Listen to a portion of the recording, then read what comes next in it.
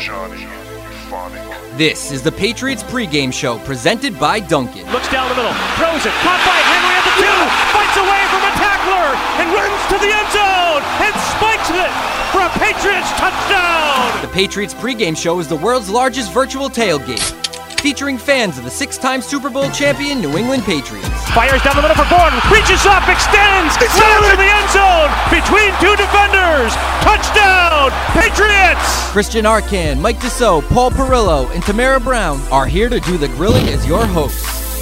This week, the Patriots close out their preseason on the road against the Las Vegas Raiders. James White cuts it under the right arm, cuts it upfield, driving forward, diving to the goal line! A touchdown! And a title for the Patriots! I can't believe it! Christian Arcan, Mike Dussault, Paul Perillo, and Tamara Brown are here to get you ready for the game. It's football time, fellas. Let's get into it. Now, live from our studios inside Gillette Stadium, Patriots Nation, welcome to the Patriots pregame show presented by Dunkin'. And hello, welcome in. It is Patriots pregame presented by Dunkin'. I'm Christian Arcand in for Hardy. Coming a little hot here. Sorry about that. Presence. It took every bit of me not to say 98.5 The Sports Hub right then. Well, so, now I understand why your college radio station wouldn't let you work. That's exactly right. Okay. They wouldn't do it. We'll get to that later in the show. I am in the Hardy chair right now. I am being told I'm in the wrong seat, wrong part of the seat. There we go. Much better. Mike Dussault, Paul Perillo. Hello, fellas. Hello. What's up? Go easy on me tonight, all right? Oh, you go easy on I us. will give you a segment. If you prove that you do not belong, I will be firing. I'm out. Double barrels. Okay, that works for me. We'll have some fun. It's preseason week 3, the preseason finale. The Patriots out west in Las Vegas. Facilities that Bill Belichick could not stop raving about. He really had a great time out there. The Patriots seem to be getting better. Had their best practice in the joint practices yesterday, according to them. We did hear from Bird Breer that the Raiders thought that was their best practice yesterday, so we can get into that in a little bit. But let's go ahead and start with our keys to the game. Mike, you want to go ahead and give yours? Why did you leave the keys up on the table? You wanted to. You've waited all week for it. The whole team's in the locker room right now, just listening to this, waiting to hear what you're going to say. Without these keys, the Patriots are destined and doomed to fail. Here are Hardy, Paul, Mike, and Tamara's keys to the game. Why did I steal your key to the game also? You have the key. You have the right one. All right, I'm just going to jump right in because I already got set up for it. So my key for the game is pop the bubble. I was trying to think of a clever thing, Paul, with bubble. I wasn't going to do blow bubbles. That didn't seem right. So pop the bubble. But I think tonight's about bubble guys trying to make it individual performances. We don't know who's going to play. I don't know if the starters are going to. I don't think we're going to see Mac Jones probably. That's just a speculation. Looks like maybe a cameo. But I think it's about these lower level guys trying to find a roster spot. I think there's a lot of questions along the defensive line, offensive line, as to the depth in those guys, as to who might be part of the plan going forward. Who could maybe push a veteran off of the team. So that's what I'll be watching. Some of these guys, Brendan Schooler, LeBrian Ray, guys. DeMarcus Mitchell. DeMarcus Mitchell's a great one. I know you like him, Paul. As well as Yadni. He's not your guy? No. Yadni Kajust, and just how are these guys going to play? And of course, I got to mention, I like Jabril Peppers, so I'm curious. Well, he's not a bubble guy. He's been warming up. Well, he better not be a bubble guy. I want to see him play. Or I'm going to be all over you if he's a bubble guy. He's not a bubble. They need someone out there as set the tone though. But that's mine. Keep an eye on the bubble guys. I don't know if we're going to take much out of the team performance. The guys on the bubble. Real quick before we go on to the next key. Are any of these position battles particularly compelling to you guys? Like, has there been any backup stuff? So, right, that's how I feel. Yeah, and it's going to be probably a great deal, I would think, of our post-game show tonight is going to be sort of talking about a lot of these things. I couldn't agree with you more, Christian. Don't confuse having a hard time differentiating between players 49 through 53 and 54 through 65 as being good depth. You have some decisions to make in terms of what you want to keep. And, we talked about this a little on Thursday on Patriots Unfiltered, Mike. Do you have a young guy who maybe plays defensive line, who plays special teams, that might, in 2 or 3 years, project as a defensive lineman, as opposed to keeping a guy like Cody Davis, who really, at this point, does not project as a safety. He's just a special teams player. Those kinds of decisions, don't confuse that with, we have incredible depth here at all these spots. It's going to be a hard time. Cash one of them out. No, you're deciding whether or not you want to keep 3 undrafted rookies or 5 undrafted rookies. That, to me, is not tremendous depth. I mean, there's intrigue in that. I think as Patriots fans, we all want to see if Brendan Schooler is, can fill one of those roles, or if DeMarcus Mitchell or LeBron Ray and those guys, all of those guys. I mean, this is an important night for all of those guys, but in the grand scheme of things, most of those decisions are not going to come into play with the win-loss record in 2022. All right, let's hear your key to the game, Paul Perillo. Yeah, mine's simple on the last game. Just get in, get out, stay healthy. Yeah. Make sure that no one and I don't want to make this sound disrespectful, but no one of relevance gets nicked up in a game like this. Last week Trent Brown and Isaiah Wynn didn't play at all. Is it worth it to have them out there this week? I know Isaiah Wynn was continuing to battle with something physical in Vegas, iffy, maybe a hand. Looking at his hand out there. So it just, I'm not opposed to getting a series or two like last week for the starting offense and defense, but fingers crossed, get in, get out, and stay healthy. All right, simple. Mine's close to yours. It's protect Mac Jones. I'm more concerned about the offensive line, I feel like, than just about any other position group right now, based on all the problems that they've had and some of the personnel issues, too. You got two of the premier defensive tackles, edge players in the game right now on this Raiders team, and I don't know how long they're going to play him. I don't know how long McDaniel's going to keep him out there. But if it's Isaiah Wynn and Trent Brown, great. Both of those guys have had some issues lately that we all know about. If it's Justin Herron and Yadni Kajust, I think we're all a little scared of that potential matchup for Mac. I don't know how much Mac's going to play, and I made this a key to the game before the reports came out that it was going to just be a quick cameo appearance from all these guys. By not playing him, you're protecting him, right? I suppose you are, but that to me is really important. I think he's had a tough camp with finally some good news here this past Wednesday with that one good practice, and building off of that is what I'd like to see, but at the very least, just keep him upright. Yeah, for sure. I mean, I think you're totally right. I mean, I was out there in Vegas for the practices, and that seems like their biggest issue is, when there's instant pressure in his face. I mean, no quarterback's going to be able to do it, but I think, protect Judon, protect Mac. The key pieces you already know. Just make sure that they get out of here. I don't love this picture from Ben Volen, too, that looks like the field there in Vegas isn't looking so hot, so hopefully that doesn't play a role. Two other guys I just want to mention, though, Paulie. Pierre Strong and Kevin Harris, the two rookie running backs, haven't really seen anything from them this summer. We'd love to just see a little glimpse of something because they're probably roster locks. I agree. And it'd be nice to know that if Damian Harris gets hurt, because he did leave practice on Wednesday a little early, that some of these guys have some kind of, just and potential. I think we haven't seen anything. Chance, because of what you said, if they're quiet again, that one of them, I have them all five on too, but I wouldn't call both of Strong and Harris roster locks. And everybody, I think, is in agreement that they're going to stay around. And I just wonder if maybe one of them – is that a way that you get a roster spot if you think you need to keep an extra defensive back? You have Terrence Mitchell, Sean Wade. You have room for both of those? Well, maybe you do if you get Kevin Harris to the practice squad. Yeah, and I think Sean Wade's another interesting one who didn't really participate in practices out there, just kind of watching. So he's another one that wrong time to get an injury. He's right on the bubble. They need cornerbacks, so we'll see. With that in mind, there's players here that have had, I don't want to say disciplinary issues, but were benched for the second game. How do you guys feel about the idea that the starters aren't going to be playing a lot today, and that, according to reports, the team seems to be happy, so happy, in fact, with the joint practices, that playing the starters isn't that big a deal? Yeah, I came around on it. I mean, when I was out at practice on Wednesday, they did so much work. I mean, so many drills, 11 on 11, middle of the field, red zone, 2-minute. It was more than you've ever seen anybody play in a preseason game as far as the starters go. So I'm all for it. You get to this point, let's just keep everybody healthy. Could they use the work? I guess, but I mean, it's not really like they're going to actually be doing what they will be doing of game planning and all that. Why make them just go out there and run some of the plays again? It just seems dangerous to me. Yeah, and to me, it wasn't as much about how they played, and it was how much. Like Mike said, the Wednesday practice, just in following it, because I was here, but following the breathless reports of the play-by-play, which I love, Mike, there was a lot of 11 on 11 work, maybe a couple of extra than what we normally see at a regular practice. So I think that was a sign that we're going to get our regulars all the work that we can here, and then maybe pull back a little bit.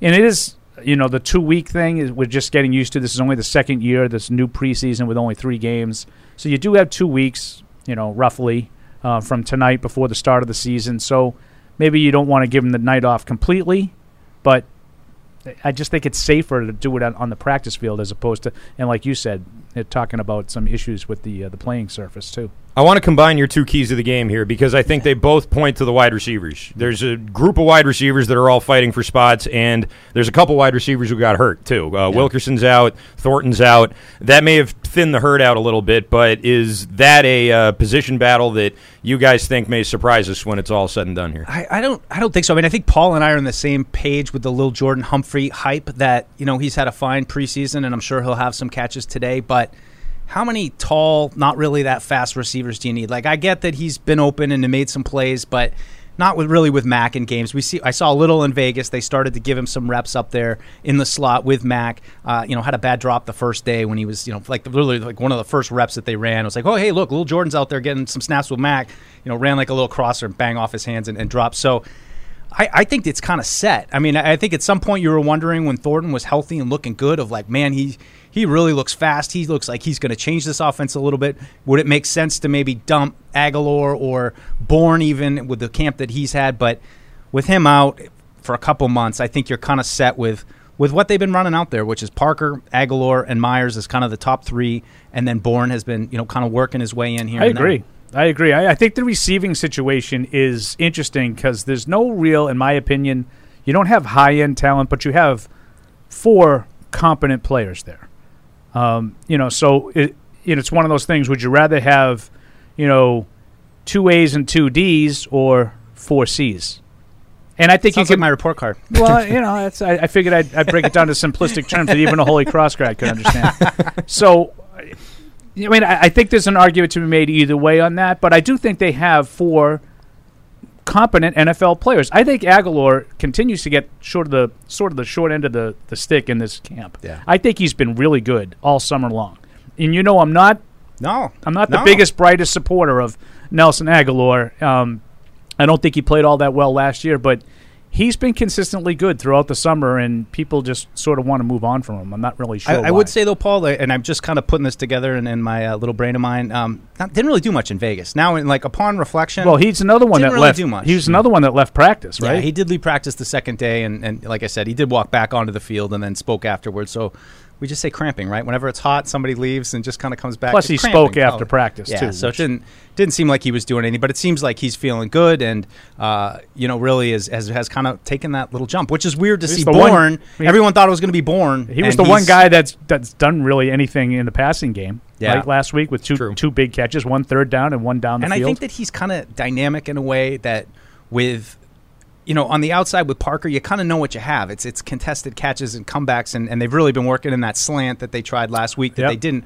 But those are kind of his plays on the outside, which, we've seen people play that role before. And then, Myers certainly reliable, showing contested catchability as well. But, they kind of do what they do. There isn't a lot of like, hey, let's move them around and, try to exploit matchups. I think Aguilar could be, maybe your matchup guy because he has some speed. He has some experience in the slot. So, he might actually be more useful in terms of the game planning stuff than any of those guys. The other guys will kind of be in their spots, but I think maybe they can play with Aguilar a little bit. We'll see.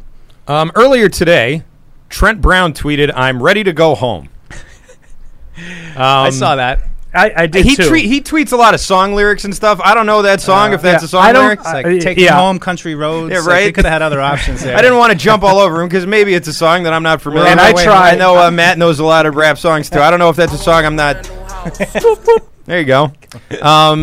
Maybe he's a big fat guy and he's out in the desert and he's hot and he wants to go home. I got to be honest with you. That's exactly how I took it. Me too. Yeah. Having just been there, that's I think he's tired of being in 107-degree heat. Yeah.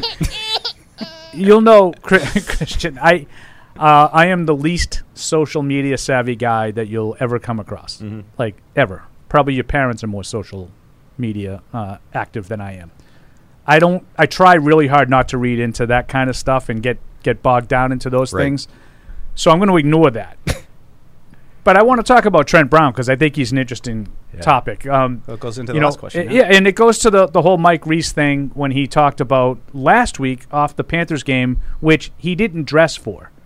And Mike Reese said, when he saw that they were all going to Vegas, Bourne and Brown, Mike Reese said the message was clear to him that there was a message sent to them. You practice better and you'll be able to play. And I'm paraphrasing his tweet now. And he was saying that Brown's effort level of urgency in the joint practices against the Panthers was lacking. And, I know we have our behind enemy lines coming up, so I want to get back to this.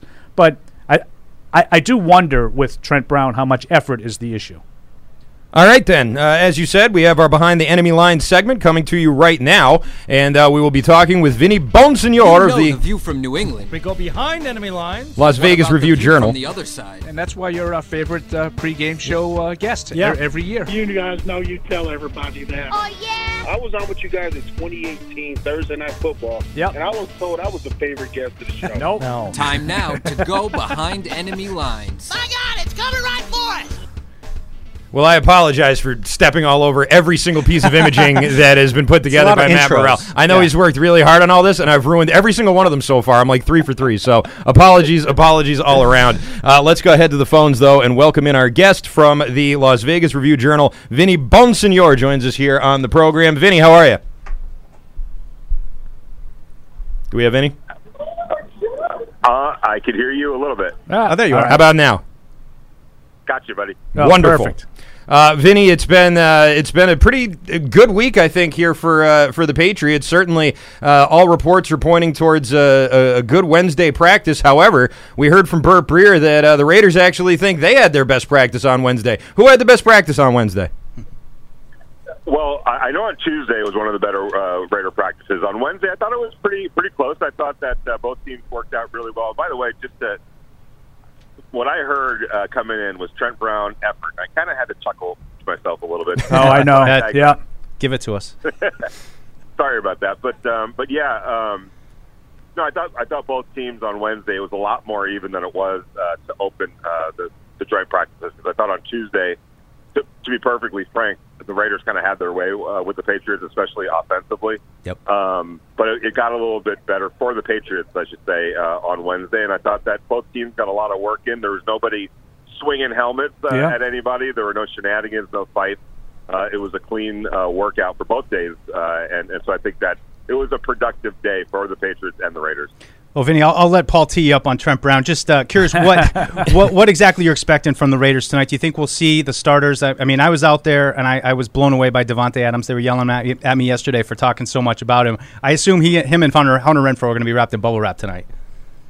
Yeah, I would be shocked if any of those guys played, or Derek Carr. I still think some of the players that are in the running on the offensive line will probably see some time today. Some of the wide receivers that are kind of figuring into the mix, trying to fight for one of those last roster spots, will probably be out there, and some of the defensive players that are in kind of a similar situation. But I don't think you're going to see any guys like Max Crosby or Chandler Jones or Devontae or Hunter. Certainly not Darren Waller and Derek Carr.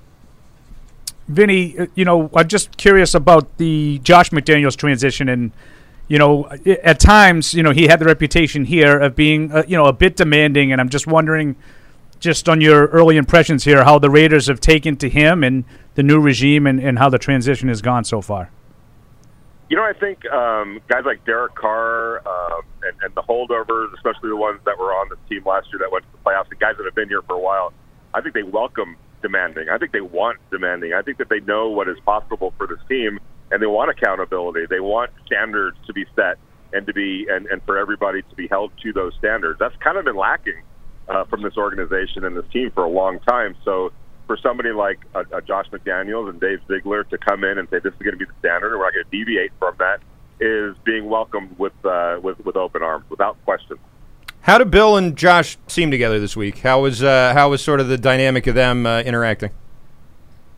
I thought it was, they had some brief moments, obviously, together. I'm sure behind the scenes it was a little bit more. But I think for me, what was fascinating when I saw the army of Boston and New England media that rolled into town, and I was wondering, okay, I've seen a side of Josh throughout, from day one when he got hired here through OTAs and minicamp and then training camp.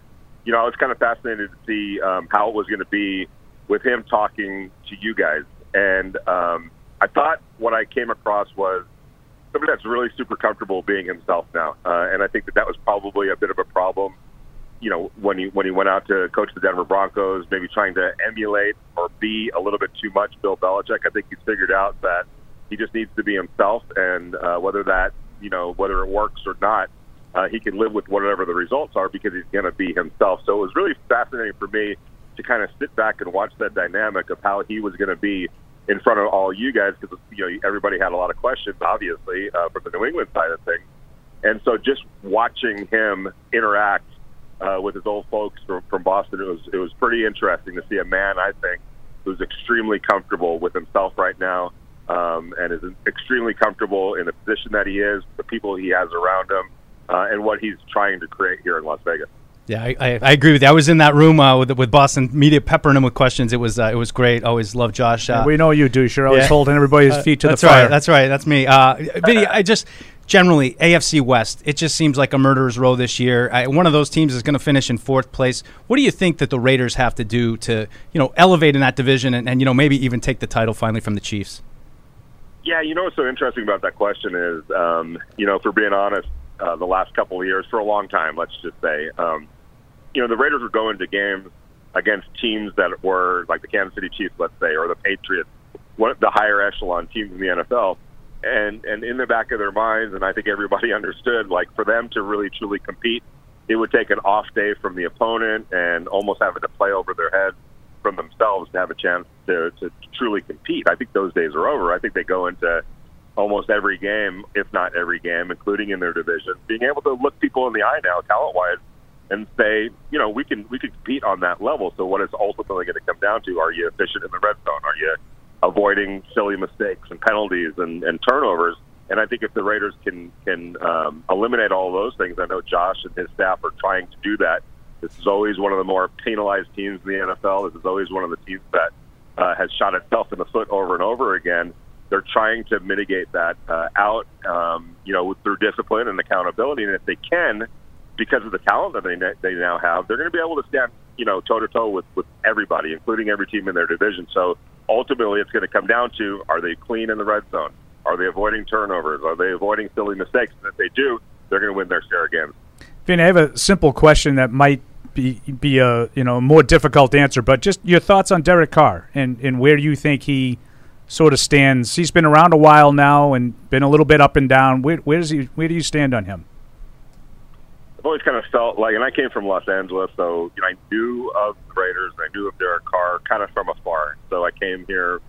I'd always wonder, is the quarterback the issue up there? Is that the problem? But it became pretty apparent early on, starting to cover this team in 2019. It's not the quarterback. It wasn't the quarterback's fault. The talent around him has been abysmal. There's been a turnstile at the coach and general manager and on the roster, and through it all, he's kind of stood there, took the hit, never complained, tried to do the best that he could in adverse conditions for the most part.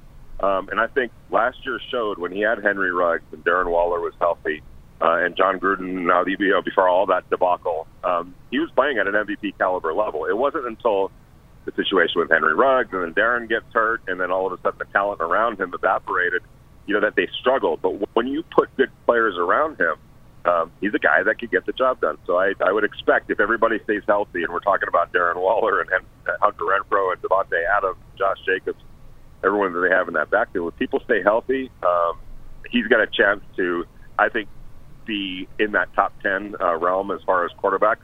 I don't think it's going to be because his play changed any or he got all of a sudden better overnight. It's because he's a good quarterback who, just like everybody else, Matthew Stafford is a great example, needs other good players around him. He's finally got that, and I think that his play is going to reflect it. All right, Vinny, before we let you go here, you just mentioned Henry Ruggs. Obviously, there was a whole situation with Gruden last year and the interim coach and all that. The team still made the playoffs, so it's not like it really torpedoed anything. But is any of that stuff sort of still hanging over this team now, or did they all really turn the page, would you say?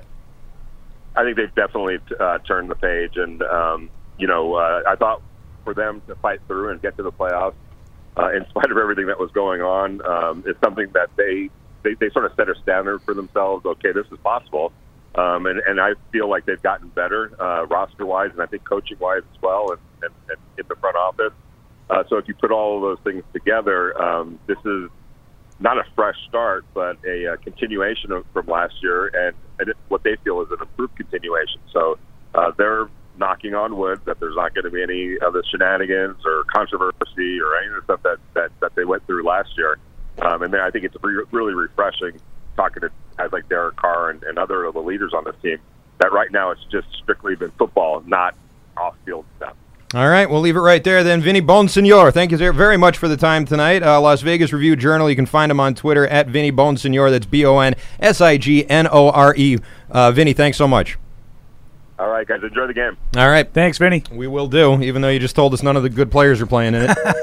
Do you have to do this thing when you say the Bonsignore? You got to give like Bonsignore. Yeah. Fred thought he said good guy. Vinny good guy. Vinny good guy. I was like, Vinny Bag of Donuts. I go, yeah, he seems like a good guy. He goes, no, is that his name?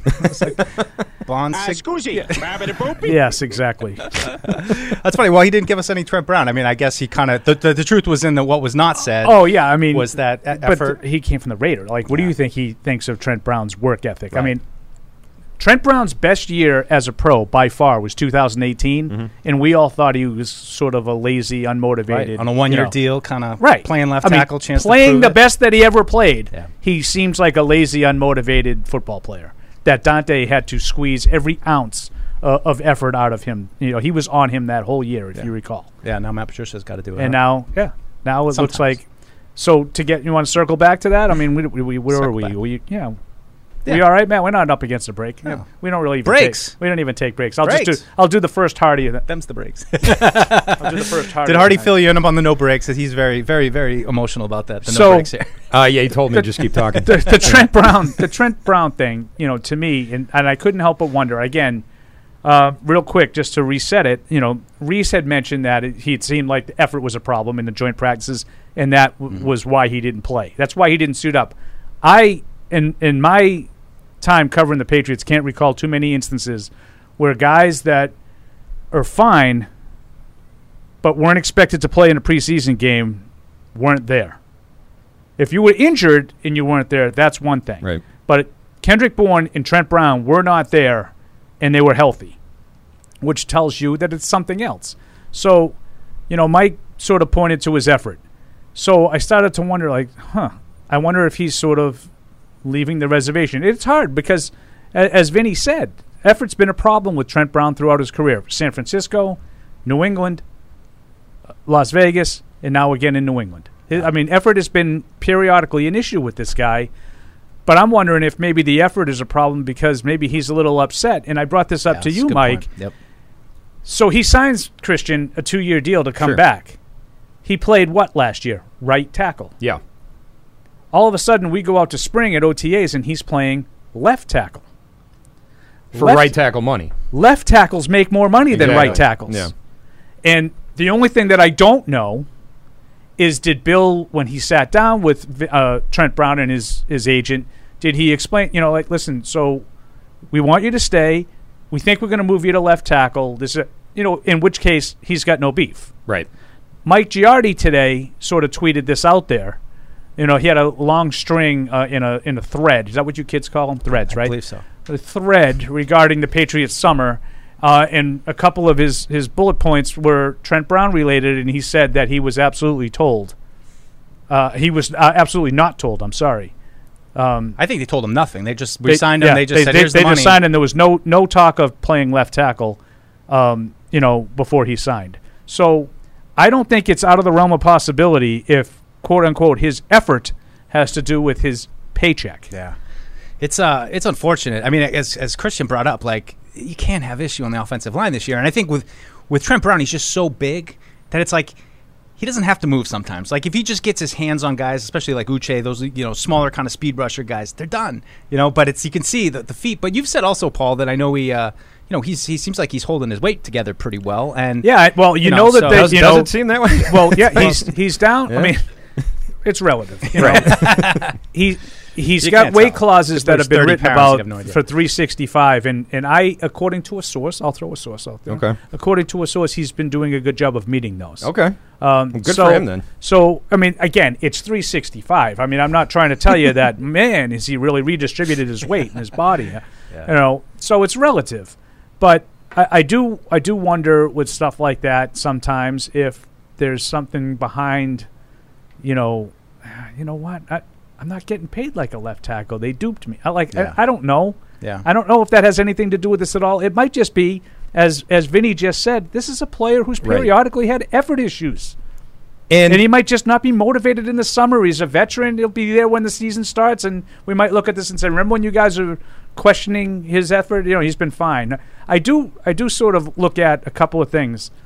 You guys are all talking about the one-on-ones. He's been pretty good. Mm-hmm. You know, he was out there against Chandler Jones. And then when the regular pass rush comes, he's having problems with Chandler Jones.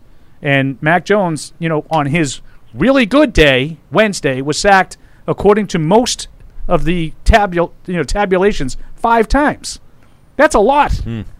He threw the ball. I think he was like 22 attempts, so that's like 27 pass attempts. He got sacked 5 times. That's a lot. Like, I mean, you don't get sacked 5 times in a game a lot. It was.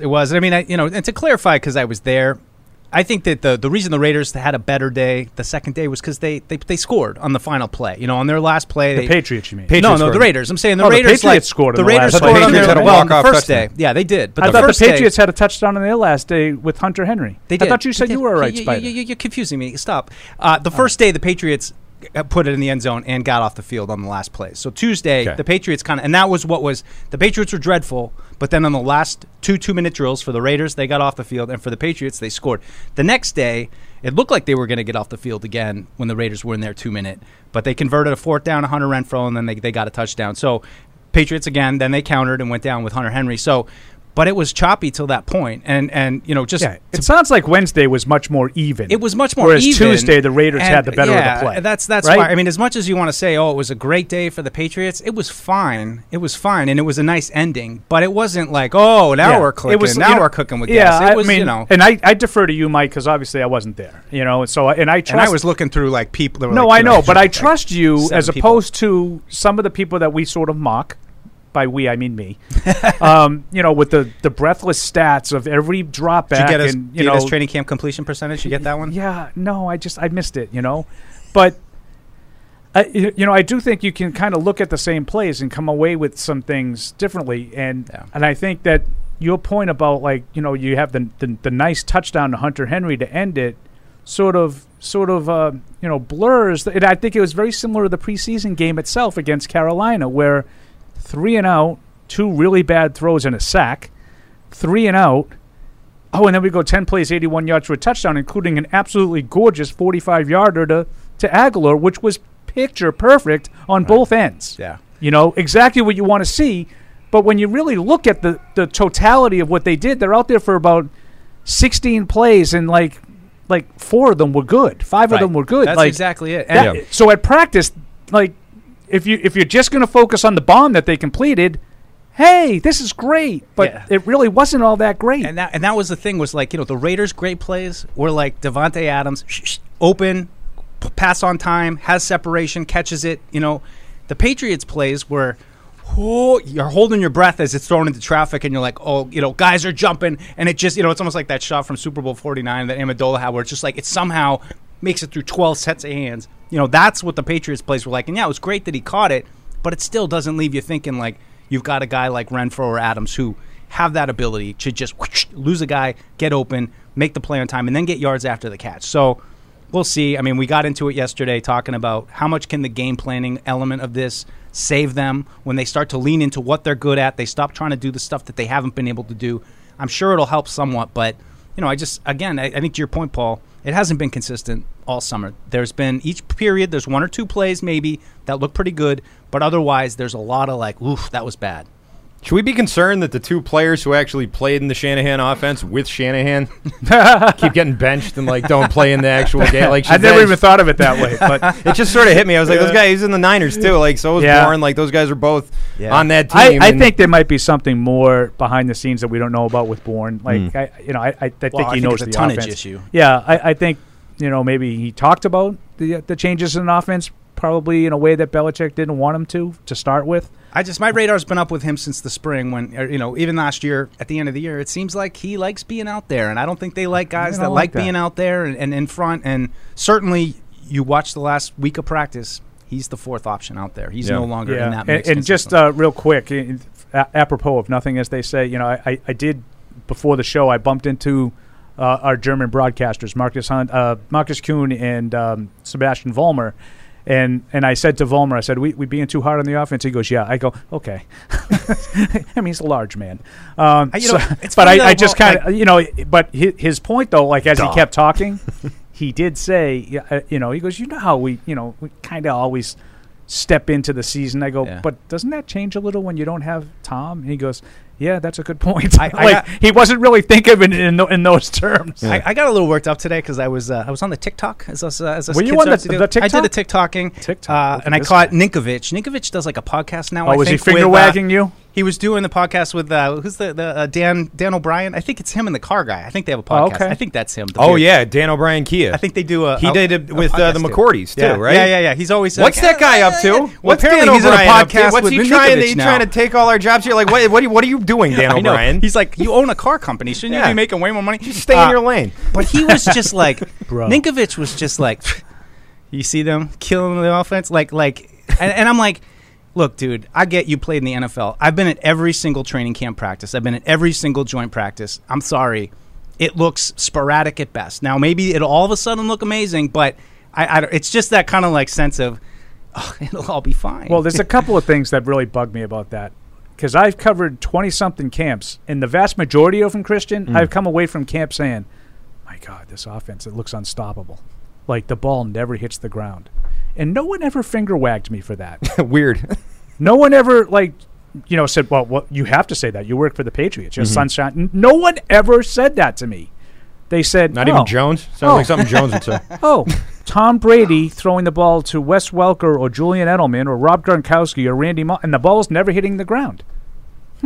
Makes sense. So we were sort of forecasting this offense can be special this year. No one made fun of us for making these dramatic conclusions based off of practice. This is the worst I've ever seen the offense look in practice. Ever. Going back to 2000 with Drew Bledsoe and David Patton and that crew. Not even David Patton. He wasn't even here the first year, 2000. I mean, it was less than that. So I don't know what else to say other than they struggle in offense. Can I ask you a question? Do you ever see Brady go off the field like Mac did that one day where it was clearly upset? No, I've seen Brady not like that, but I've seen Brady get upset. I've seen him yell at his lineman when he's not getting the right protection. I've seen him have periods of frustration. I've seen Rodney Harrison and Mike Vrabel chirp at him unlike you'd ever see, and he would get pissed. But again, the level of execution was almost always stellar, and we said so.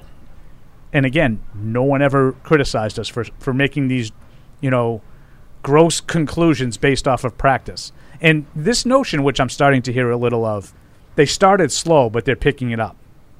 Just like in games last year, a lot, down the stretch, and sometimes, they would start slow and then they would pick it up and it wasn't enough and they would lose anyway. No, when you're behind multiple touchdowns and you get a couple, by the way, touchdowns, that's not starting slow and picking it up. That's garbage time touchdowns. Let's call them what they were. And in practice, there is no garbage time. It's all relevant, and for the most part, more often than not, it hasn't been good execution. Right? Yeah. So it's not about starting slow and kicking it into gear. They were better Wednesday than they were Tuesday. That's not because they started slow on Tuesday and picked it up on Wednesday. No. They had a better day on Wednesday. And even after practice, they said, that was a theme going into this second practice was let's start fast. They didn't start fast. They finished well again, but same kind of thing. And last year, I heard a little of that this morning, and it really kind of bugged me. I was like, I didn't see the Vegas practices, to be fair, so I'm not talking about those. But they haven't started slow and picked it up in practice. That hasn't been the case. All right, the phone number to call in is 855-PATS-500. We got a call on the line. Moises is in Connecticut. What's up, Moises? How's it going, guys? It's been a while. Hey. Where you been, man? I just want to say, I'm doing good. I'm doing good. After tonight's game, who's going to be the surprise cut out of the 53-man roster? Surprise. Okay, I don't know if I have a real surprise, but how about a veteran that I think Mike and I will agree on? I think Henry Anderson's in trouble. Yeah. Yeah, I thought he was last year too. I mean, it's been a similar kind of. I really haven't really and I seen think him this do year much. he got a huge opportunity when Wise missed a handful of practices.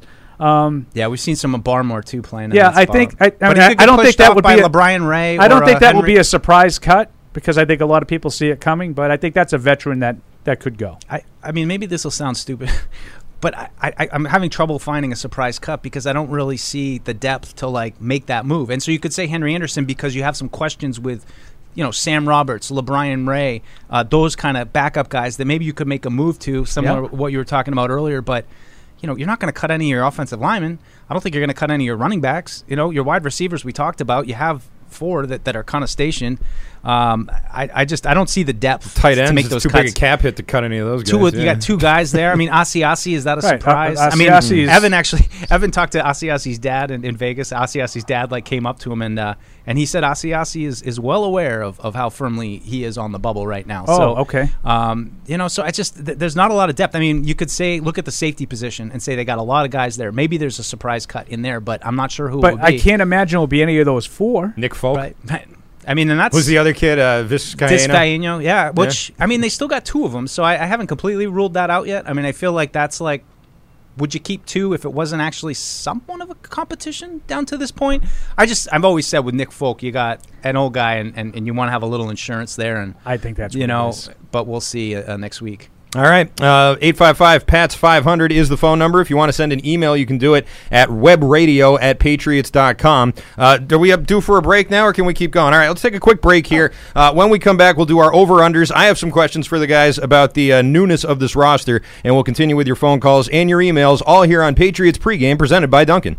Patriot Place is the region's #1 shopping, dining, and entertainment destination. Shop your favorites, including Vineyard Vines, Express, Olympia Sports, Petco, and more. Enjoy dining at one of our 19 restaurants, including 6 String Grill and Stage, Scorpion Bar, and Bar Louie.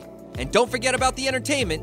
Explore your inner artist at Muse Paint Bar, watch a movie at Showcase Cinema Deluxe, or grab a controller and start gaming at Helix eSports.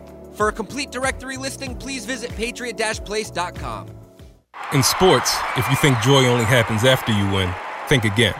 Look at the world's most successful athletes like Serena Williams, Brooks Koepka, and Alex Morgan. They don't spend all their days grinding away. They take time to enjoy themselves, like getting together with friends over a Michelob Ultra, because they know that happiness is the key to winning, and that joy is the whole game, not just the end game. Michelob Ultra. 95 calories, 2.6 grams of carbs. It's only worth it if you enjoy it. Enjoy responsibly. AB Michelob Ultra Light Beer, St. Louis, Missouri. There's no season better than football season. And there's no better place to get in on all of the action than with DraftKings, the official daily fantasy sports partner of the New England Patriots. To add to the thrill, DraftKings has millions of dollars in prizes up for grabs every week. So head to the app now and check it out. If you haven't tried it yet, fantasy football is easy to play. Just pick 9 players, stay under the salary cap, and pile up points for yards, touchdowns, receptions, and so much more. There's no better way to put your football knowledge to the test than to compete for a shot at $1 million in total prizes. Download the DraftKings app now and use promo code PATS to get a shot at millions of dollars in total prizes every week. That's promo code PATS to get a shot at millions of dollars in total prizes every week, only at DraftKings. Eligibility restrictions apply. See DraftKings.com for details. Some people are never content with simply being good. Not when they can be great. But it takes a big step to get there. In fact, it takes a leap of faith, a belief in what you're striving toward, and a willingness to make the commitment, day in and day out, to something bigger than yourself. Putnam is proud to partner with those who share their own commitment to performance excellence. This is Matt Light for Putnam Investments, a world of investing.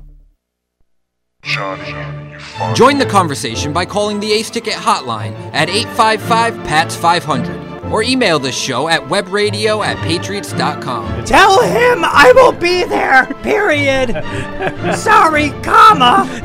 Live from our studios inside Gillette Stadium, here's Hardy. No Hardy today. Sorry, everybody. Sorry, ladies. Sorry, ladies. I know that's devastating news for the ladies out there. But yeah, it's me, Arcand, in for Hardy, here with Mike Dussault and Paul Perillo. I want to say thanks again to Vinny Bonsignore for joining us in the previous segment there. Always good to talk with him. We'll get to the over-unders here in just a minute. I'm looking at this, and Paul, you're killing it on over-unders. Yeah, I mean, absolutely killing it. I don't know how that is. That right? 11-1? You've gotten what? How many have you done? It's been known to be wrong. Just the two, right? Yeah. So wow, that's still pretty good. I missed one. Upset about the one you missed. It's unacceptable. Very good. I wanted to, before we get to this, just sort of float this theory I had by you guys. And before we do that, I just want to tell everybody that Bridgestone, the official tire of the New England Patriots, is proud to partner with Sullivan Tire, New England's headquarters for quality Bridgestone tires. Visit sullivantire.com and find a location near you. It's Patriots pregame presented by Dunkin'. All right, here's my question.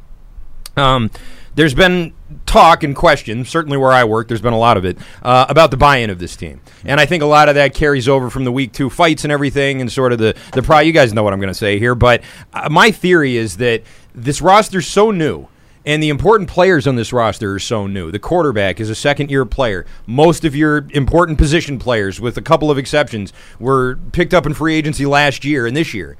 And, even on the defensive side, you really only have about a handful of guys who even played with Tom Brady. Is that something that is having an impact on not just, the lack of coordinators that are here, but everything, I mean, Bill Belichick has always had his guys. He's got about 8 guys left that were even on the team in 2019. Yeah, I think it's a good question. I think it's the dynamics of the team, and, guys like Slater, McCourty, do their, presence still ring the same way it used to? And you're right. Like, that's why it's like during camp, I like David Andrews kind of stepping up, another younger guy who's here for a little while and still is going to be here. Mac has to step up as well. But I think that's a great question, and I think that's something that probably will have to be figured out this season where new players have to step up. As a guy like, say, Anthony Jennings, who's had a really good camp, is he, a playmaker and somebody that's going to start? I think that's the biggest thing for me is you need some new playmakers to step up. And you saw last year with Judon kind of do it. Not to, he kind of became a leader. So I think they need an influx of kind of a young leader, a young, solid playmaker to build around and, to just carry on that energy. Because I think you're right. At a certain point, you're not going to have Slater and McCourty to say, well, when we did it this way, we won Super Bowls. Right. It's not as easy to say that anymore as you get farther and farther away from 2018. Yeah, I do think there is, buy-in, I don't know if that's the right phrase, but I do think there's some questions in terms of the offense and like the system. And was it the right time? Was it the right, the right switch? And did they have enough of the personnel to do it, But, yeah, I agree with what Mike said wholeheartedly. I think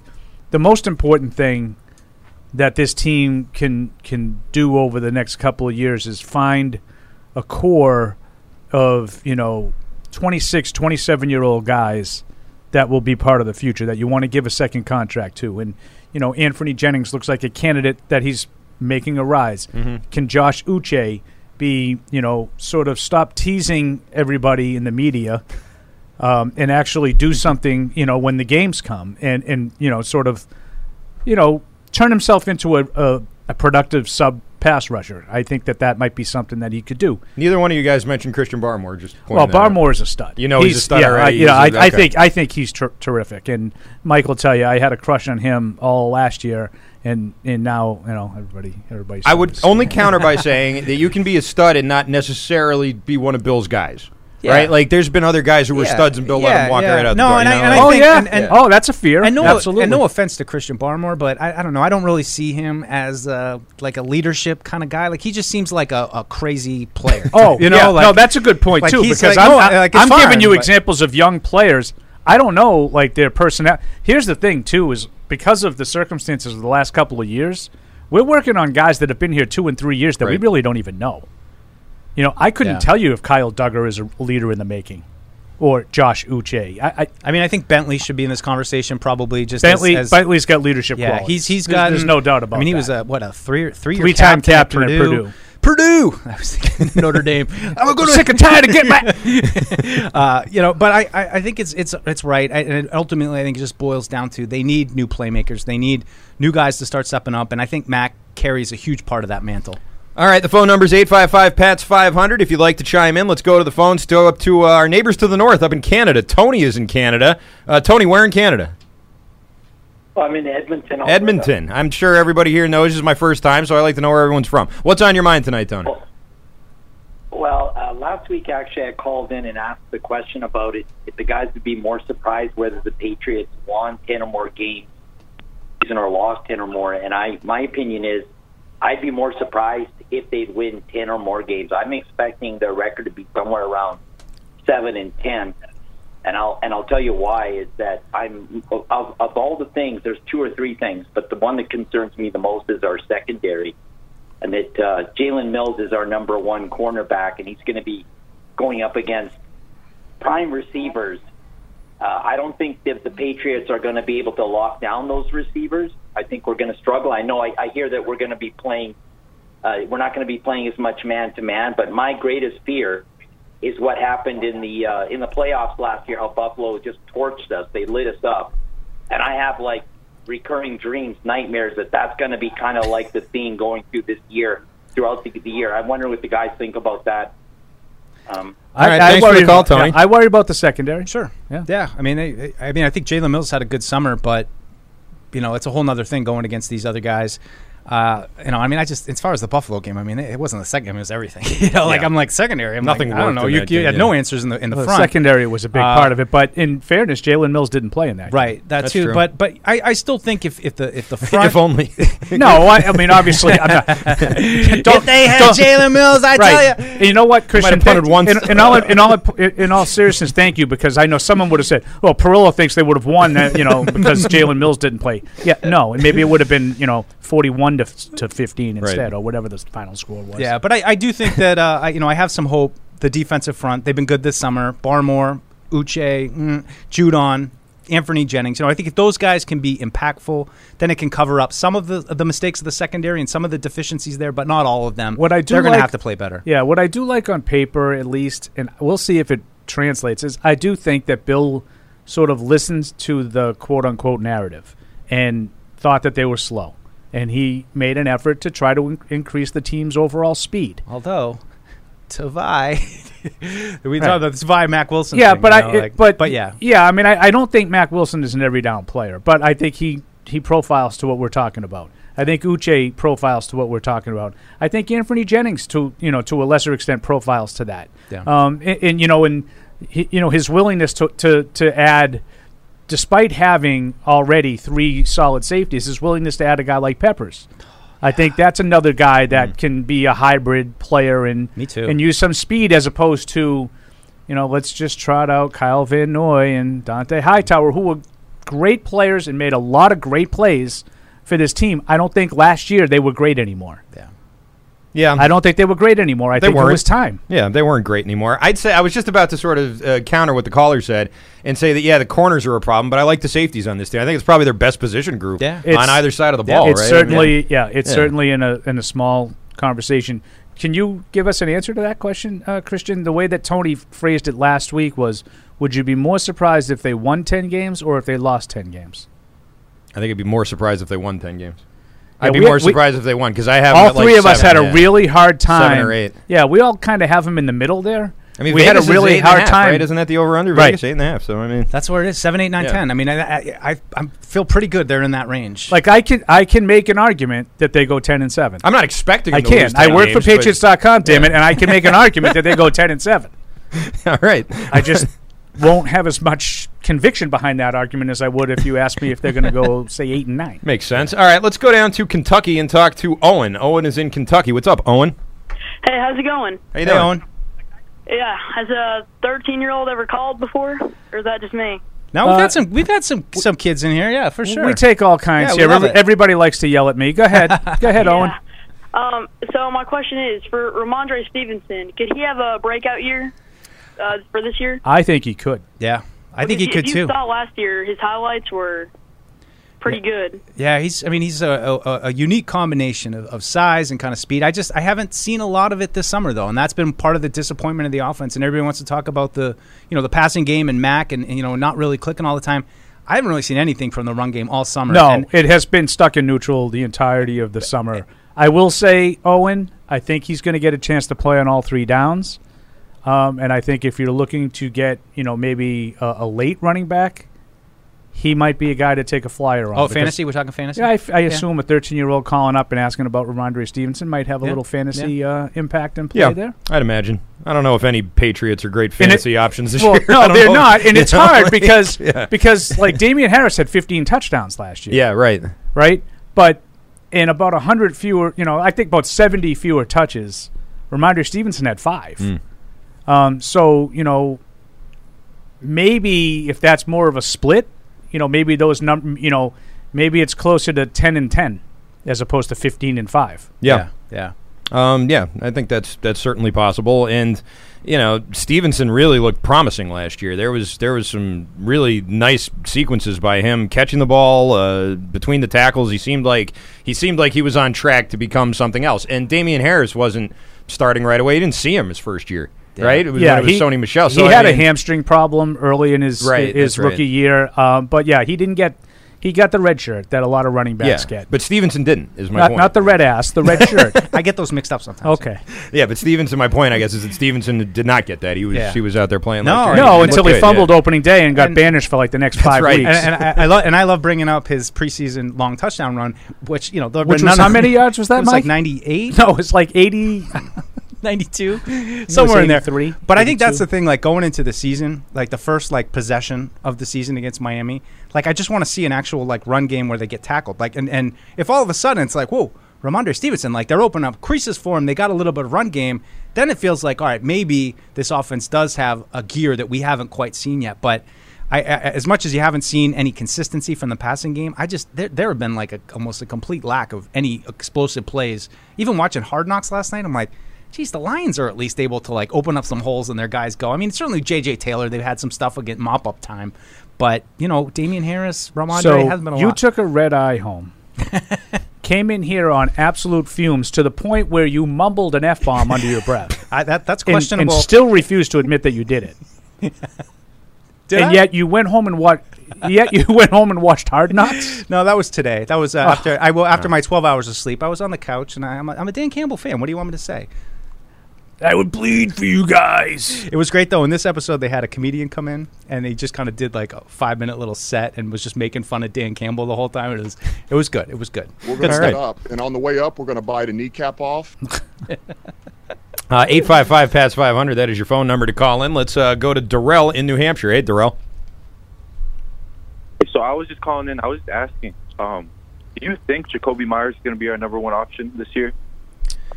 Probably in the gotta-have-it moments, it seems like it. It sure seems like Mac in practice is going to him a lot. He has a knack for knowing where to be. And I think so reliable. What we saw from him in Vegas was just the ability to go up and get the ball. And I think that as a slot receiver, he does have a little bit of plus size that some of those smaller, quick guys don't have. So I think he's learning to use that. I think he's a reliable option, and I think I don't know if he'll lead number one, but I think he'll lead the team in receptions. Yeah. I don't know if that makes you, by definition, the number one, but like last year, I think he led the team in receptions by far. But you could make an argument that Bourne made more big plays, and Henry was the bigger red zone guy.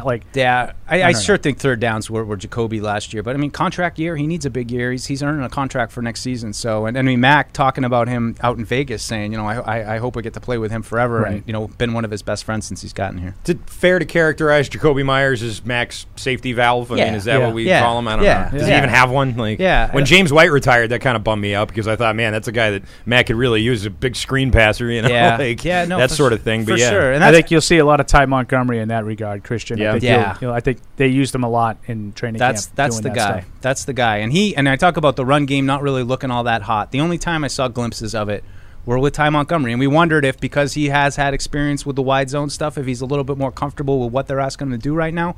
But I think he's gonna be heavily involved. And I also wonder, with Montgomery, to the coaches, and the coaches have talked about wanting to be less predictable. And I think that's an example of it. I think when James White's on the field, they think they're going to throw. Yeah. I think when Ty Montgomery's on the field, they think they're going to throw. Mm-hmm. And I think that does run. And I think they can run with him. Yep.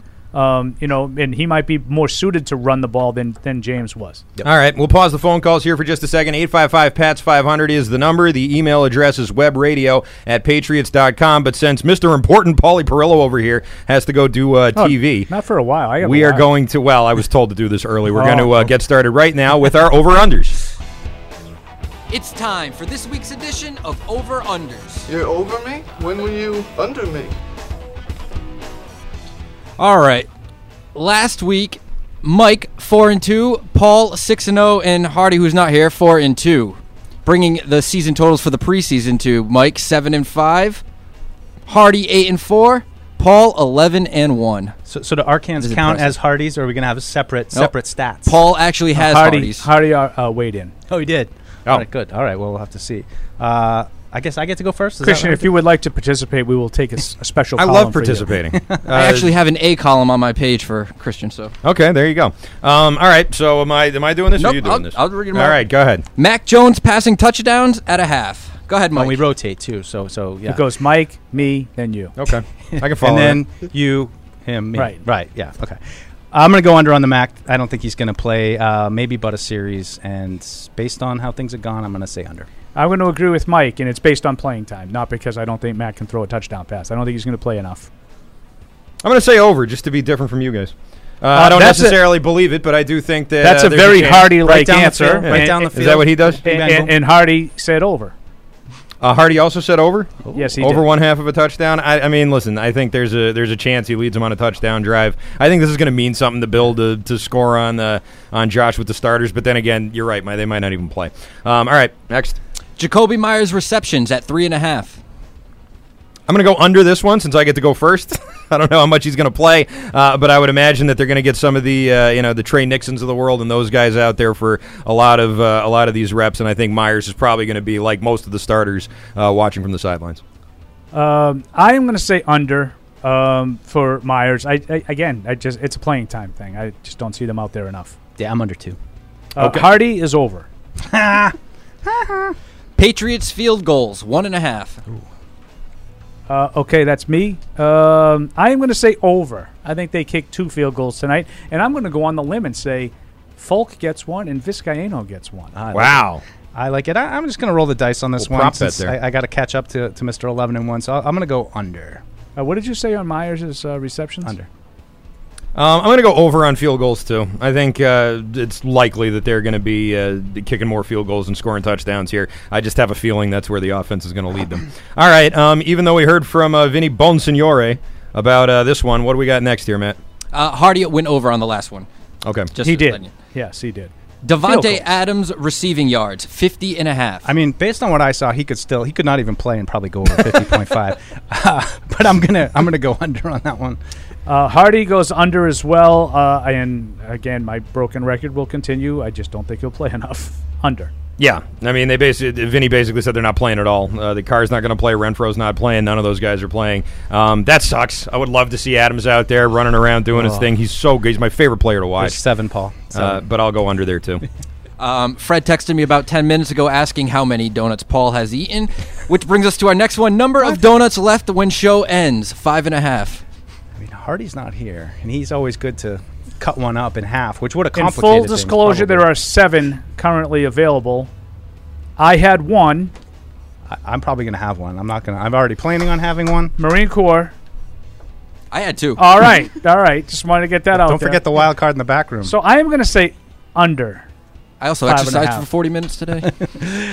Yeah, I'm going to go under 2. That means 2 more donuts get eaten, and we get the win. At least, yeah. I'm going to go under.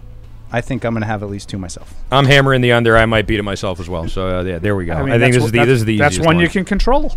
It absolutely is. All right, there we go. Mac Jones passing touchdowns, Jacoby Myers receptions, Pat's field goals, Devontae Adams receiving yards, and the number of donuts left when the show ends. Paulie Paul is just on a total heater right now at 11-1 and 6-0 last week. Hold on, Christian. We got one more. We got one more, guy. Oh, we do? Ending as we always do with the total score of 36.5. I don't know who goes first. Oh, I saw that and I was like, total score. That's like everyone's like you're going to add it up. You tally up your the total score of the game, jackass. We got to get him in regular season mode. It's the preseason for all of us. Right. I don't know if it's my turn to go first, but I'm just going to go over on this one and try to root for some points today. I'm going to go over as well. I think I don't think there'll be that period that we had in each of the first 2 games where it's like frontline guys against backups that are overwhelmed. Yeah. So there's no way they can score. Only one team had a chance to score. I think tonight it'll be a lot of guys battling to try to make the roster, and it should be competitive. I'm going to take the over. Over 36.5. I'll go, I guess, under. I don't know. I could see this being a lame, low-scoring game, especially if the starters are really out for a long time. Yep. Although, I'd be very interested in seeing what Jarrett Stidham does out there. Jarrett Stidham against his old team might be trying to run up the score a little bit. You could see something there, might be a little extra something there, but I'll take the under anyway because I think Jarrett Stidham sucks. So even if he does try and play the game of his life, I don't think they're going to score that many points. Yeah. You should have seen the drop off out there when it was like Carr in the first offense, then they put Stidham in, and that still looked a little. I would suspect. imagine. All right, there you go. Now we can wrap up the segment as total score was actually one of the categories and not what we're supposed to add up at the end, which I probably should have figured that out. Yeah, unfortunately, I'm wasting this heater because none of these count. Right. For the regular. Do we hit the reset? Do we hit the reset? Oh yeah, we'll hit the reset. All right, good. Okay. We'll hit the reset. Good. Plus, I think you went 5-1 last week. You and Hardy, I think, went 5-1. I love that there's always Math was not wrong. There's always just a slight possibility that they aren't right. It's part of the charm of the show, Matt. I mean, come on. Yeah, it is. Yeah, definitely. All right, well, there you go. Those are your over-unders here as we get ready for preseason week 3. It's Patriots pregame presented by Duncan. Arcan in for Hardy, and we got Paul Perillo here for just a few more minutes. We take a couple more calls or anything else you want to get off your chest? No, you got time for calls. All right, let's do it. Let's go to Eddie. He's in Florida. He's got something to say. Go ahead, Eddie. Eddie. Fast Eddie. All right, Eddie, not ready. So fast. Is that my dad? No. Not ready, Eddie. All right, let's try Dustin in Ontario. Go ahead, Dustin. Hey, fellas. How are you doing today? Having a good day? How you doing, Dustin? Doing pretty good. Thanks, It's a Dustin. long one. Good. I had a question in regards to the Thornton injury. It's been known in the past that like when rookies in particular miss an extended period of time in a Belichick system due to injury or other reasons, it can sometimes jeopardize their position as a permanent fixture in the offense. I was wondering if that's going to be, unfortunately, the same case with Thornton. I was really bummed out to hear about his injury, and I'm kind of hoping he'll still be a permanent fixture in the offense moving forward. Yeah, I think he has to be. I think he has to be. He just, I mean, not to say, it looks like he got it right from the get-go, but he just is a different level athlete than one of the guys that they have right now. And I can't imagine that this injury is, as much as it's going to hurt him, I think what he was showing when he got here was enough for me to think that he'll be able to come back and contribute this year, in a significant way. I hope, because they're different with him on the field. I think he is a guy that has that. What you saw from Devontae Adams and Hunter Renfrow out there, that ability to shake loose and get free. I think he needs to learn how to play the NFL game. And I think why he got hurt was, just trying to push it a little bit. And, you got to know when to fight and when to get down and save I've really yourself. liked his camp, first and foremost. And I don't want to get bogged down with semantics, but like rookies have gotten permanent. Like, it's not permanent. Rookies have short-circuited their rookie seasons with injuries. It's happened a lot. But that doesn't mean that they're never to be heard from. If you're asking me, do I now think he'll be a big part of 2022? My answer is probably no. Because now he's going to miss 6 to 8 weeks, maybe 10 weeks. And by the time he gets back on the field, it's going to take him a couple of weeks to get up to speed. Now you're probably going to need some injuries at that spot to get him to where the other guys are in the offense. It's just, it's kind of common sense. Can he bulk up? Like, I know that's like a weird question, but He's he was at a D1 school. Can he get bigger? Like, he's talked about it, and I think that he's tried, and the frame is not big. I don't know how much. Didn't he kind of talk about he's kind of maxed out in terms of his weight? Chet Holmgren's bigger than him. Yeah, he's really he's a slight fella, as they say. I would just put him, how can you rely on him to be part of the offense going forward? I just think the coaches have to be and the way that they were using him too, sending him into the line to block and stuff. I think you really got to think about that stuff with him. A lot of keep him on the outside and running him through linebackers and stuff. Like it was even before he got hurt. It was like, guys, we don't need to send him in, as the lead blocker at the point of attack. But I think, like I said, I led off with it. I was really impressed with his camp, and I would be surprised if he doesn't show that, in regular season action when he's healthy. I don't think he'll be a big part of things this year because of the injury. Will be too big of a setback. But I by no means do I mean that writes him off for his career. Well, put him in the context, too, of Myers is a free agent, Aguilar's a free agent. Well, that's what he. That's why they went early with a wide receiver. You need somebody in there, and it's like you wonder if they're playing well, and then he comes back, and they're like, well, we're playing well. We don't really need him. Or are they not playing so well? He comes back, and they say, all right, this is kind of a boost we need. Let's get him in there and get him involved so we can try to get back on track. All right, let's go to Matthew in Texas at 855-PATS-500. Go ahead, Matthew. Hardy. Good job, Hardy. All right. Is that my fault? No, but no? but Okay. when Hardy does we it, blame it on Hardy. Oh, well, that makes sense. And when Fred does it on Tuesdays, we blame it on Hardy. Gotcha. All right, let's go to Colleen, who is also in Texas. Hi, Colleen. Hey, guys. Hey. Can you hear me? Yeah. Okay, great. So I'm curious about the rookie running back. Pierre Strong and Kevin Harris haven't shown much to me via reports or practices. What do you think? Yeah, you're totally right. I mean, we talked about it a little bit earlier. It's tonight. I think they're going to get a chance, but we just haven't seen much out of them. There've been like little moments here. Little out of Harris. Really nothing out of nothing Strong. out of Strong. Nothing out of Strong. Although I will say, in Vegas last week, there was one moment, and I was like, Paul would laugh at me for this. It was like not even like an anything drill, but he like got the ball, and it's like, hey, you look kind of fast right there. Like, just for a second. Andy Hart used to cut guys off of less than that. Yeah. So I think it's a great point. I think they could certainly need one of those guys this season if injuries strike, for as much as I think the top three guys, which includes Montgomery, are good. But I'd love to see a little something out of those guys to give you some hope. I assume you're going to see plenty of J.J. Taylor tonight, who will do what he always does in the final preseason game and look like a superstar of the preseason. But would love to see Pierre Strong to bust a run, or for Harris to truck somebody or something. It just gives you a little bit of a sense of what they would be in a pro style. Is there offense. a chance that J.J. Taylor stays? I think we all sort of have him going. Is there a chance that he stays? I would. I mean, he had a little flash in the preseason game. I mean, last week. I probably like him more than most, just because I feel like things tend to happen when he plays, and I feel like the only thing that's derailed him has been his ball security, and now that might be the final ding against him.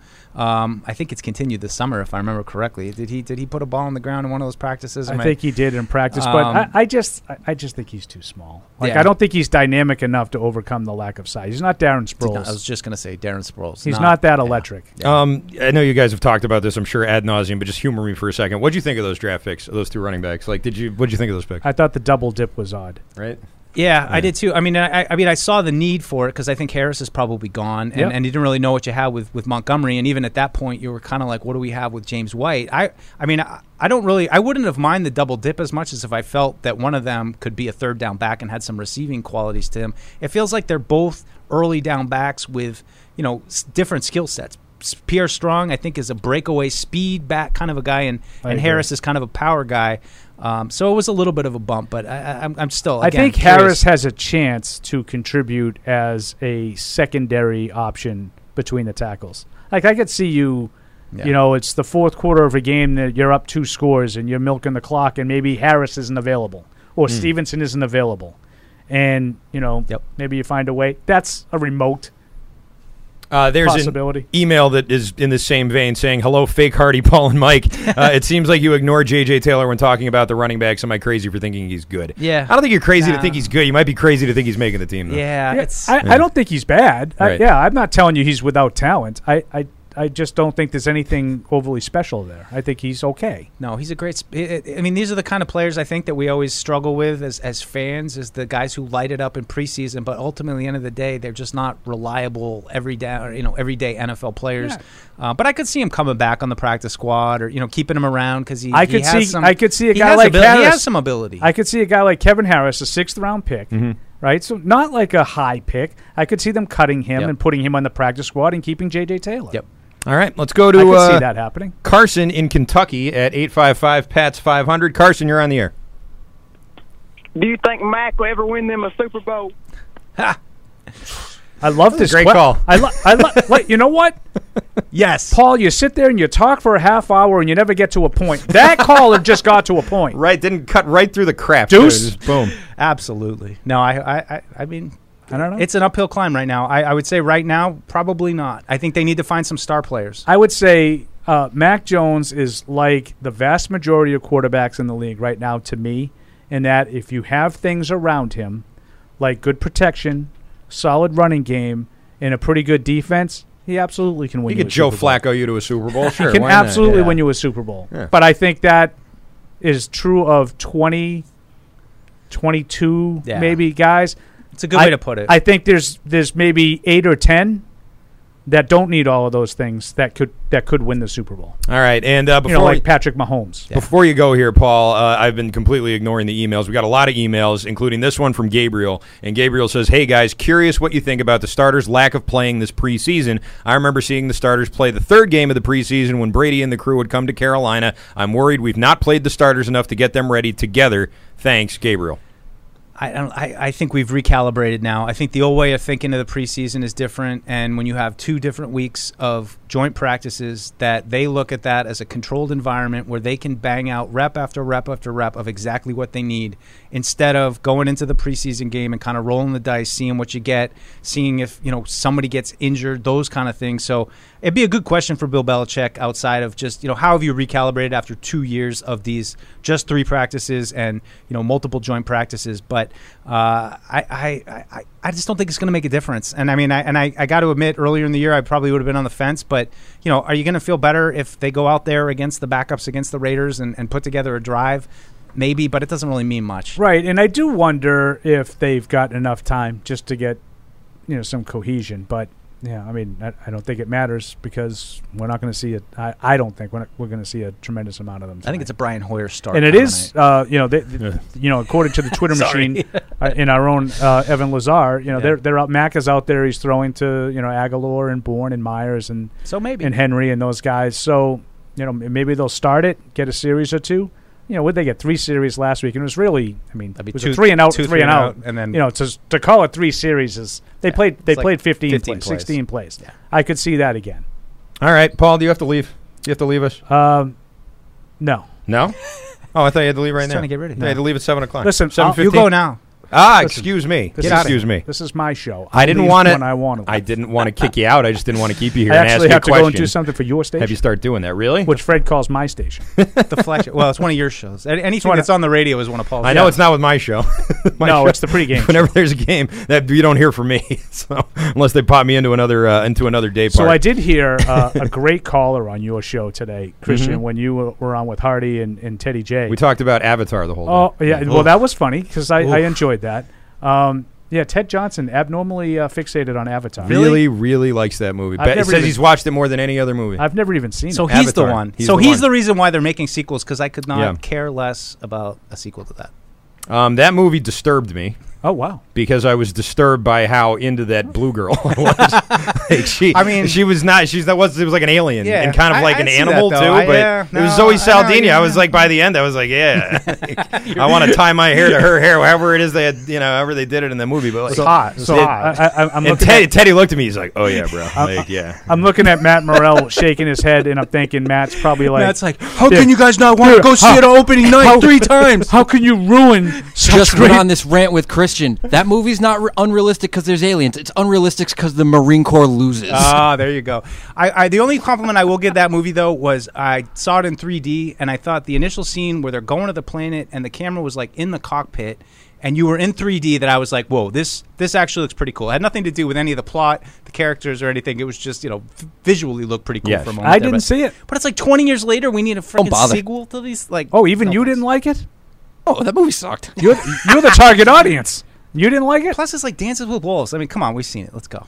Did you hear them this morning? Because that's exactly what they said. Oh, really? Yeah, Did you someone see brought up that it was basically Pocahontas and Dances with Wolves. And like Fern Gully. Yeah. Same I like haven't seen Fern Gully, but I'll take your word on it. But I liked the guy that called up, really criticizing you guys for, sort of wondering where the consistency has been on offense. And, quote, I can't wait till they're playing consistent professional football. Yeah. And then I'm going to rub it in your face. Then I'm going to rub it in your face. And I'm like... He's going to be crowing about consistent. Exactly. And also implying that they, up until this point, had not been playing consistent. Well, not only that. And my first question is, when was the last time they did that? Because you have to go back to like last November, excluding the Jacksonville game when the COVID All-Stars came into play in December. Cleveland. I think the Cleveland You'd have to game go was back to November of last year.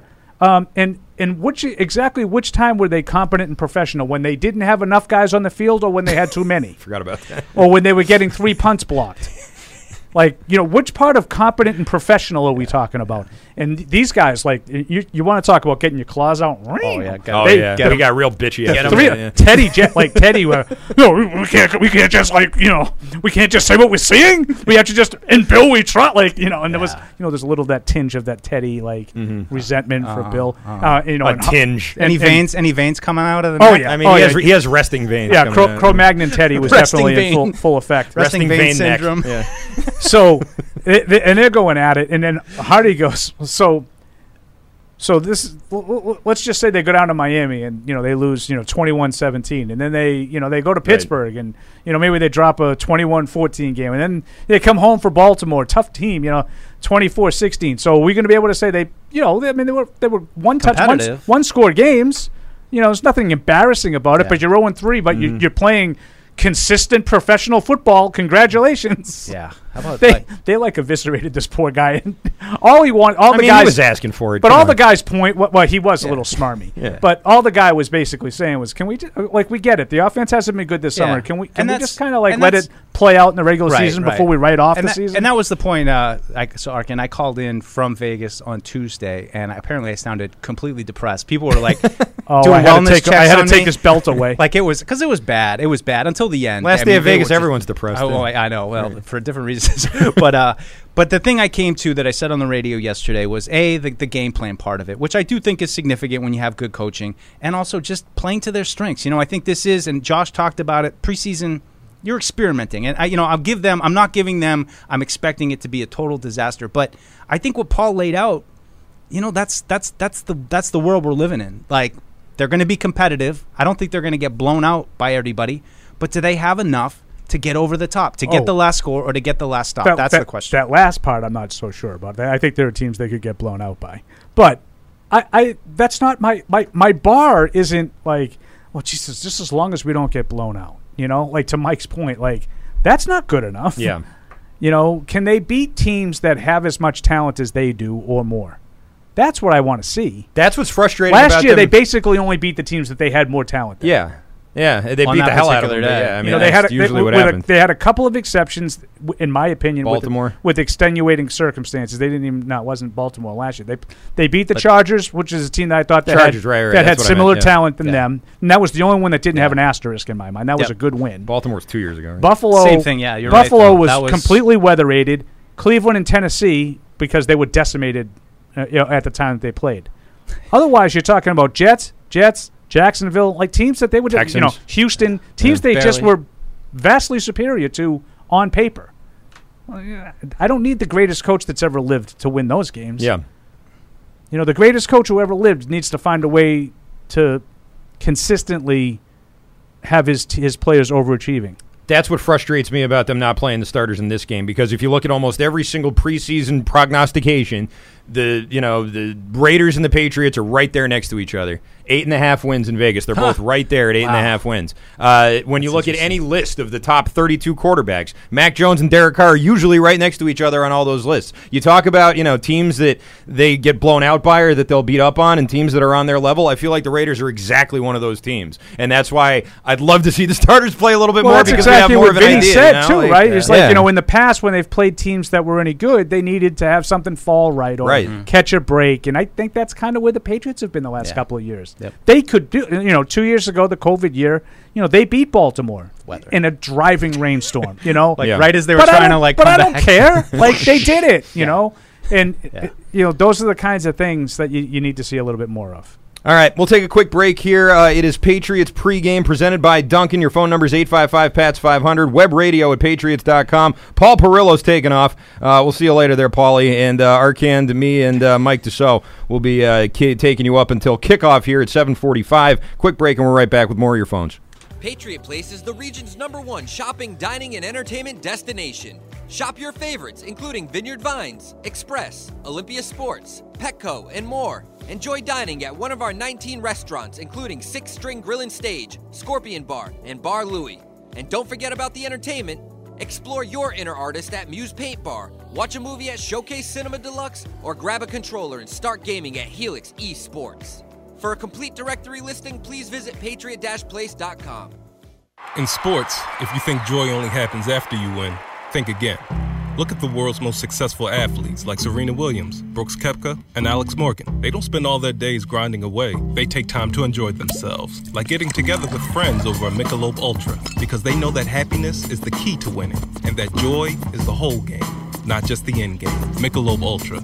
95 calories, 2.6 grams of carbs. It's only worth it if you enjoy it. Enjoy responsibly. AB Michelob Ultra Light Beer, St. Louis, Missouri. There's no season better than football season. And there's no better place to get in on all of the action than with DraftKings, the official daily fantasy sports partner of the New England Patriots. To add to the thrill, DraftKings has millions of dollars in prizes up for grabs every week. So head to the app now and check it out. If you haven't tried it yet, fantasy football is easy to play. Just pick 9 players, stay under the salary cap, and pile up points for yards, touchdowns, receptions, and so much more. There's no better way to put your football knowledge to the test than to compete for a shot at $1 million in total prizes. Download the DraftKings app now and use promo code PATS to get a shot at millions of dollars in total prizes every week. That's promo code PATS to get a shot at millions of dollars in total prizes every week, only at DraftKings. Eligibility restrictions apply. See DraftKings.com for details.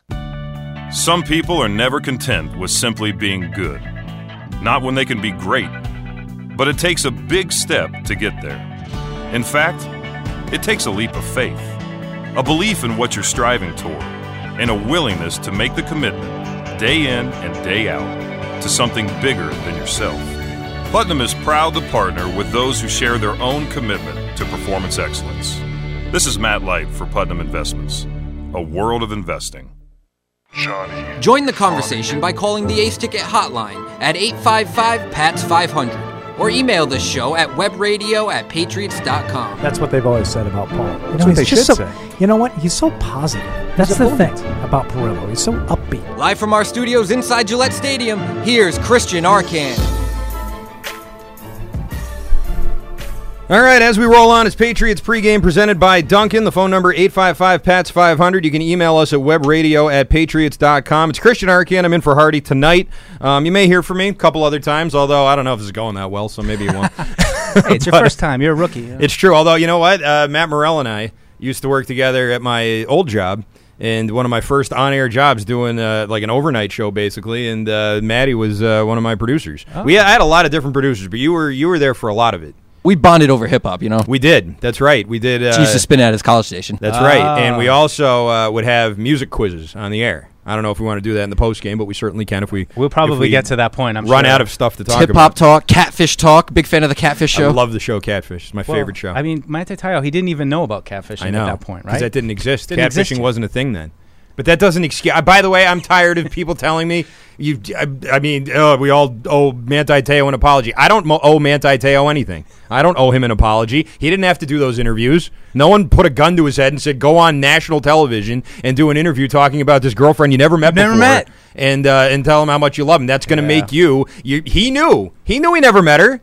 He knew he never met. He did not have to do those interviews. Something had to be shady. That was my biggest question going into that I'm not saying documentary. he was in on it. I'm not going to go there. But he should. But I don't feel like I need to apologize to him. I don't think you should have been calling him, at least calling her his girlfriend. Like, and that was my question going into him. Like, how did this happen where he never met her, and then you get all the like, oh, my bad service. Like, how long did she drag that thing out? Yeah. Before I but and it that's not even to say I don't feel bad for him, because I do. Yeah. I feel it's a shame. It's a shame what happened to him, but I'm not going to apologize. What am I apologizing for? What, because I had a joke? He's waiting on your apology. By the way, he played 7 years in the NFL. That's another thing about that documentary that pissed me off. They acted like he was one and done. Like he got drafted by the Chargers and he couldn't play and he was done and he was out of football. He was on a roster in 2020. Yeah. 2020 he was on the Bears. Like he played 7 years. That's a good career.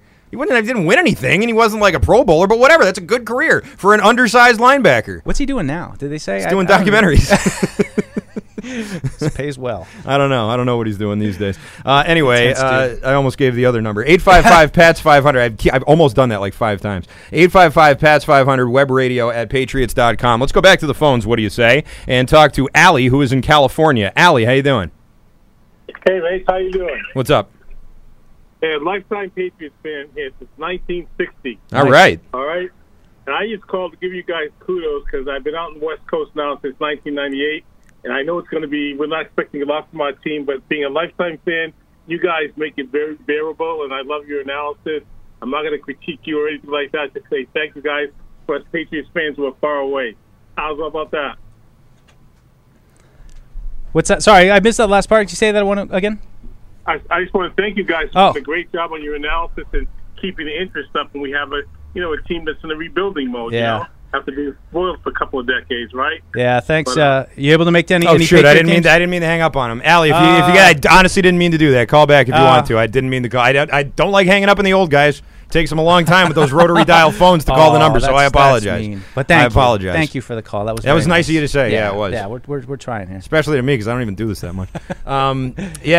Rebuild. I mean, is that fair? Is this a rebuild? Are we in a rebuild right now? I think so. They were a playoff team last year. How much of a rebuild can it be? It's a rebuild, though. I mean, getting back to where I think everybody wants them to be, and I mean, I think it's such an interesting year. You know, you had the COVID year. I think any year one post Brady was going to be a little bit dicey, but.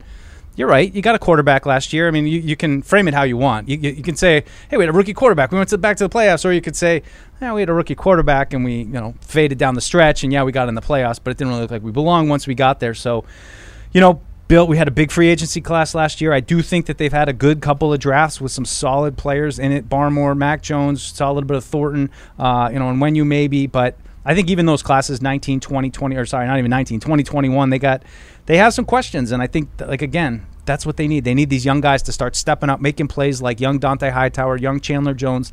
That's how you get back to where they want it to be. And right now, I think that's the biggest question. Who's going to be the big playmakers on this team? Yeah, webradio@patriots.com is the email address. Here's an email from Steven in Maine. He says, hey, guys, can this defense keep the team in it while the offense develops? And also, Deuce, did you lose some weight? Looking good, guys. Yeah. Steven, Maine. I think I sweated it out in Vegas when me and Lazar decided to, hey, let's walk to In-N-Out. It looked close when we were driving into the airport. Everything looks like you can walk to it. You can't walk to anything. And then we're going through the wasteland. I'm like, what are we doing? It probably was. I mean, I looked on my phone. It was only a mile, but when it's 105 degrees, and so maybe that's why I sweated it out. Where were you staying? Well, the team was at a nice hotel. We were at a slightly in Henderson or Henderson. Yeah, we were in Henderson. Which was Love fine. Henderson this time of year. Yeah, I have family that lives there, and I've been to Vegas a few times. I just each time I go back, I'm like, I don't need to come back here unless it's for something like this. It's just hot and crowded. And when I was in college, I went to CU Boulder, and I don't know, once every couple months, me and my friends would pile into a car and we'd drive to Vegas, and wouldn't even get a hotel room. Yeah, and we'd just be there for 2 Sleep. days, and then we'd turn around and we'd drive back to Boulder. 2 days, that's what you need. And I was also in my 20s. Like, it was very, very different at that time. If I tried to go back there now, I don't think it would really work. We got warm-ups here on our monitor. See anything that's jumping out to you? I see some guys jogging. Yeah, that's no Damian Harris, Okay. but it looks like maybe this is returners, so this could be kickoff or punt returns. Who's got the inside track on those not. right now? It's a little bit interesting. Jones, the rookie? I think originally we thought that, but you've been seeing more and more Miles Bryant, and Marcus Jones was dynamic. I mean, as a punt returner as you're going to find in college. So his highlights in college are awesome. Crazy. Awesome. Crazy. I mean, and that's what's exciting. The night of the intriguing draft, about him. I just spent the whole night watching his return highlights. I know. At Houston, That's what they need. But I think he's been a little bit choppy. So they've been working Miles Bryant in. You're seeing Duggar. He's gotten some snaps in there as well. Trey Nixon. It seems like it's going to be a little bit by committee. I'm wondering if they're going to give it to Miles Bryant out of the gate and let Marcus Jones kind of earn their trust a little bit before they give him the reins. But it seems like a matter of time before he kind of steps into that role. And I mean, he was a real good corner. I mean, Paul talked about drafting speed and guys that can match up with little quick guys, and he was that for sure in college. Just quick change of direction ability, to lock guys down. So we'll see. He did get some run too with the top defense a little bit here and there throughout camp, but it seems like Miles Bryant's pushed him to the back a little bit right now. All right, 855-PATS-500. That's your phone number to chime in with us. Carl is in West Virginia, and he's got something to say. What's up, Carl? What's up? Hey, Carl. Do you all think that the Patriots defense is underrated? I love these calls. These calls from like the Shenandoah Valley or whatever, like they've been tremendous tonight. They really have. Right to the point. Right to the point. Just a great accent, quick question, Bing, bang, bye. I'm out. I feel I'll like hang up Paul and listen. Feinbaum right now. This is awesome. They might be. I mean, I'll just say this. I don't know what it's going to look like when we get to the regular season, but I was going into this preseason, I was more concerned about the defensive side of the ball than I was the offensive side of the ball. And that flipped for me after watching training camp. I just think the defense has been disruptive. They've made life really difficult on Mac Jones and the Patriots offense. Doesn't mean they can do it to another offense, say Buffalo's.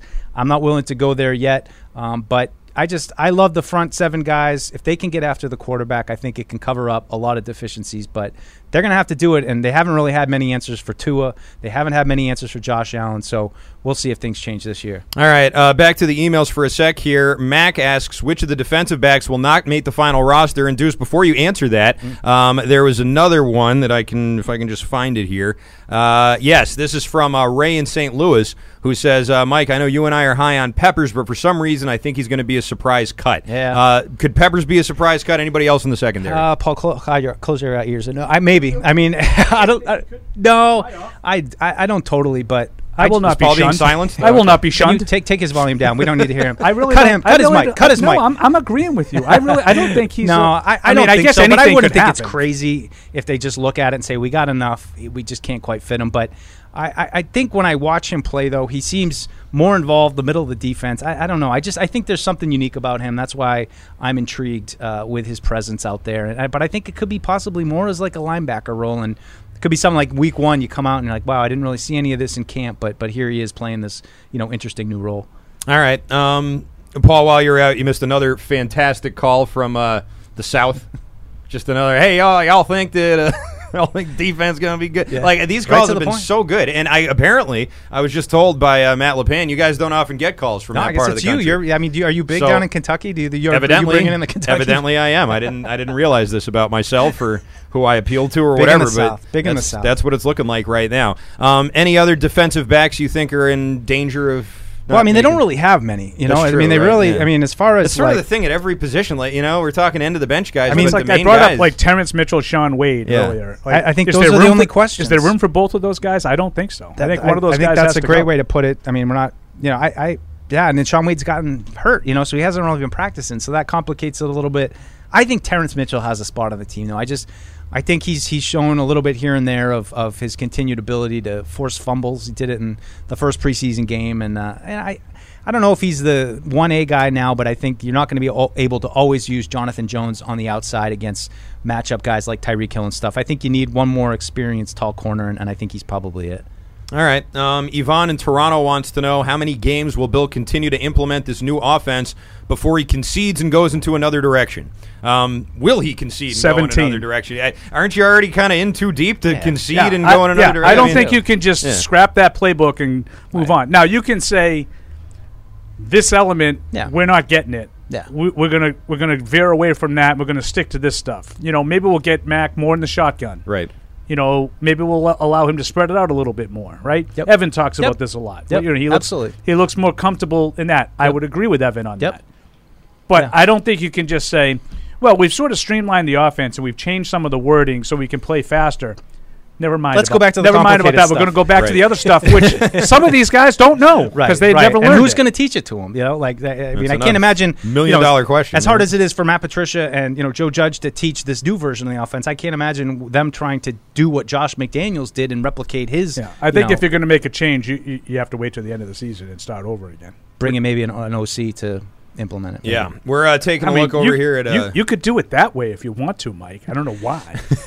We're looking at the warm-ups here. It looks like Steve Belichick out there talking with Bailey Zappi. Bailey Zappi and Mac Jones, the two quarterbacks warming up right now. Don't see Brian Hoyer. Hoyer is out there. Hoyer's out there, too? Yes, Okay. according to the Twitter machine. All right. Heavy dose of Zappi again tonight? I don't know, we're Mac. thinking? Mac. I always do the once over as everything look So you have normal. Does he have his brace on? He's got his brace on. Okay, and, yeah, I see it. I see it. So he looks. I think ready he's to going to go. start. According to Reese, I think he's going to play. And if he's going to play, he's going to start. Daniel LaRusso's going to fight. No, right? Am I wrong on that? Like, Reese thinks they're going to play a little bit. Yeah. If you're going to play him a little bit, does it make sense to play him in the middle of the game? Oh, that'd be weird. Yeah, that would be weird. Maybe against their third stringers. The only thing I could think of if you wanted to do something like cerebral, which I don't think would be smart, but you have him start the second half. Yeah. To simulate that going into the locker room, cool down. Yeah.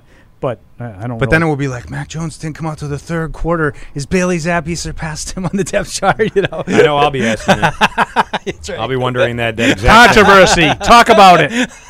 Manufacture it. That's what I like about to do. Let's go back to the phones. 855-PATS-500 is your number. Zach is in upstate New York. Hi, Zach. Hey, what's up, fellas? How you doing? Good. I'll make it short and sweet.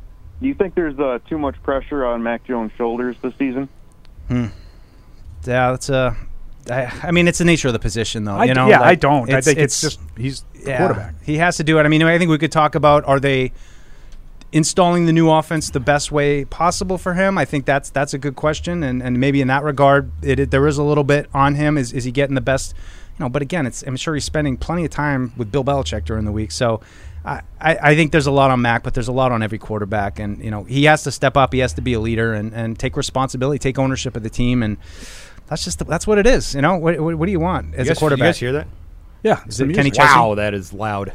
I can feel it. So I'm like there are times, in here. in all seriousness, Holy moly. there are times, and I don't know if it'll be tonight, like for Chesney. Yeah. But there are times that I'm doing my hits on the broadcast. Yeah. And you can hear it. Wow. Like if you listen really close, you can hear it in the background. If he does Boys of Fall, you're going to get a little emotional about it? You're going to get a little worked up? I don't know why you got to make fun of me. Just because I'm not afraid to show my emotions. It's a beautiful song, dude. Hold on a second, Zoe. It's the essence. So hold that thought. It's the essence of football right there. All right, 855-PATS-500. That's your phone number. Let's go to Jamaica. Talk to Omar. What's up, Omar in Jamaica? How you doing? Go to Kentucky, Jamaica. What's up? What's up? What's up? What is your all's opinions on the Bengals? Bengals? On the Bengals? On the Bengals, they got whacked in the head by Aaron Donald yesterday. I can tell you that. By the way, I have a question about that because that opened up a whole line of stuff that I didn't even realize, and it just now sort of hit me that I may have been like talking about this thing all wrong. We were talking about the fights in Carolina, the Patriots and the Panthers fighting, and guys getting kicked out of practice. I thought they were getting kicked out by the referees. I didn't realize it's the coaches kicking their own players out. Yeah. So now the Rams can, if they want to, discipline Aaron Donald. They're probably not going to. Well, they're saying they are going to. Oh, they are? Sit him out for the season. They're going to suspend him? Well, they didn't say they're going to suspend him. Okay, well, they should suspend him. I mean, that's what you should do when you swing a helmet at somebody. But yeah, so I mean, Miles Garrett. I haven't seen this yet. I should probably look it up. Where do you draw the line at practice? Throw a football at someone, throw a helmet at someone. I'll tell you what. Assault with a deadly weapon. Throw someone in the stands to potentially injure a person, a fan. Where do you draw the line? I think what's been going on at these joint practices around the league is sort of embarrassing, and I think the only reason why you see it happen, they play every week. You know why they don't do it during the week? Because you get fined and suspended, and it's practice, so you're not subjected to any of that, which the NFL even said. Yeah. So we're going to do that. You can stop it.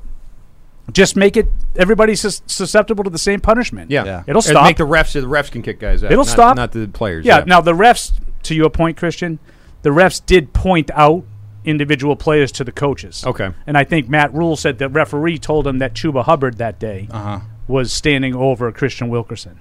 And that's why Matt Rule. I thought it was Kenny Roberts. Oh, no, he definitely was. But so was Hubbard. But everybody saw that. That's assault, brother. Gotcha. That when we saw the tape of that, I thought I still think it was a hit. I mean, I think it was. I think he came at him hot. He didn't hit him with his helmet. He hit him right in the head. He stalked him from behind, and he put him out. I think that was as dirty as I didn't see it that way at all. But I thought that the dirty plays in that practices, you could put a stop to that. Yeah, you could. Fine and suspend people. When you start hitting them in the pocketbook, they'll stop. Yeah. That's why you don't see that every game. You don't see guys getting in fights like that every single game. I'm not saying it never happens, but you don't see that on a regular basis. We've seen fights almost every single one of these joint practices. The Jets and the Giants the other day had to stop. They stopped practice 90 minutes in because there's no ramifications, Mike. Yeah. I mean, why did these guys going to stop? Yeah. Sometimes coaches want them fighting too. I mean, well, the coaches here not that much. The coaches here were not happy. Both of them, Rule and Belichick, were not happy after that. Yeah, I'd imagine they're not. By the way, the caller asked, "What do we think about the Bengals? What do we think about the Bengals?" I think they're very good. I think they're good. I don't think they're going to be in the Super Bowl. I don't know if they're great. I don't know if they were. I think they're probably ahead of schedule. but they're my very God, good. Who the hell No, cares? I'm excited to see him here, and I hope it's a meaningful game at the end of the season. For the Patriots, of course. All right, let's go to Ray in California. Hey, Ray. Hey, I just have 2 questions. Do you see this Patriots team get to the playoff? And second, do you see a big year for Mac Jones on his second year? Playoff team, I think Patriots. right on the cusp. I think they're in that area, but it's going to be tougher this year. Tougher schedule. As for Mac, I don't know. We'll have to see how it all kind of comes together. I'm expecting it's going to be choppy out of the gate because it's looked choppy here. I do think that they'll get better, but the last 3 seasons, they've gone down the tubes at the end. So, again, it's just a really, really interesting season with the pieces that they have in place and guys that they need to take a step, but I don't know that they will. We'll see. Yeah, I am going to step out now. And I would just because I know this is going to probably lead to an email or two, I would agree with Mike. I thought the hit that, I think it was Robinson was his name, right, was a complete cheap shot. Because of the setting, the practice setting. No one's expecting to get hit like that. Right. In practice. And to me, that's part of it. And that's part of the reaction. It's like Rocky. He don't think it's a damn show. He thinks it's a damn fight. Carolina came out there frothing at the mouth like they're playing the Super Bowl, and the Patriots are playing practice. Right. Yeah. That, to me, is part of the narrative. That hit was, on the practice field, vicious, dirty, cheap. Every definition that Mike says. I just didn't think it was I don't think it was like a head hunting. I just think that the hit was completely and totally unnecessary. Well, so now that we know, as I thought some hits that the Patriots had, by the way, in the game, right? Barmore's roughing the passer was a cheap shot. Yeah, and Ferentz's cleaning up of Robinson in the game was a cheap shot. Yeah, good. That was a good cheap shot. I like that one. Just so now that we know, and you guys probably already knew this, but now that I know that it's the coaches who kick the players out and not the referees, that first day, should more Panthers have been kicked out, do you think? Because 2 Patriots went out and only 1 Panther did, and everyone was like, "Oh, the Panthers are starting all these fights," and only one of them got kicked out of practice. Because that's not really what happened. Everything started the second day on that hit. Play, which given hit, the people involved, it felt like a carryover. That hit on Christian Wilkerson the second day started everything the second day. Can I say one more thing too about this? Because I don't think that this is a point that's been really talked about enough. Christian Wilkerson's a guy fighting for a job, fighting for his livelihood, and this guy has kind of taken it from him, and I just think that sucks. And that's part of it too. That's part. And I agree with Mike. I mean, I'm not feeling the same way about the actual hit, but I feel exactly the same way about the actual act. The act was cheap, dirty, unnecessary. Every adjective you want. If he gets cut on Tuesday, it's just.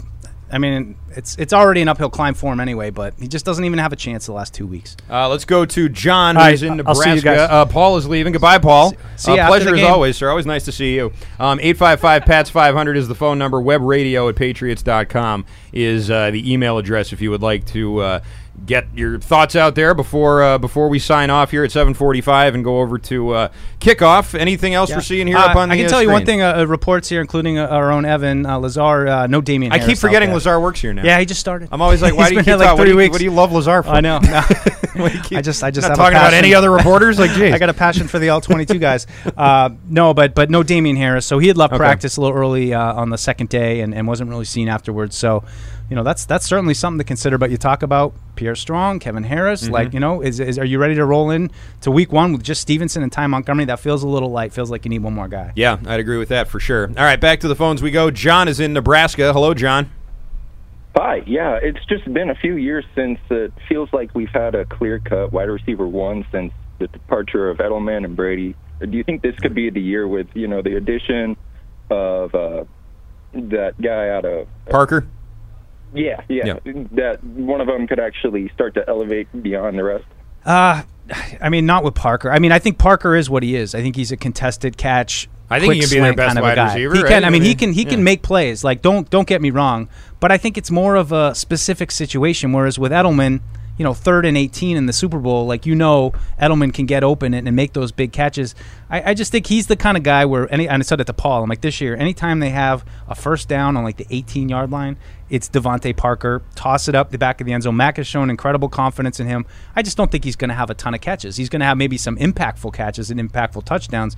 I want to see what they do with Aguilar when they really get into it, because I think he has that kind of potential with the good speed. He can play on the outside. He can get deep. No offense to Jacoby, who I think is solid in the slot.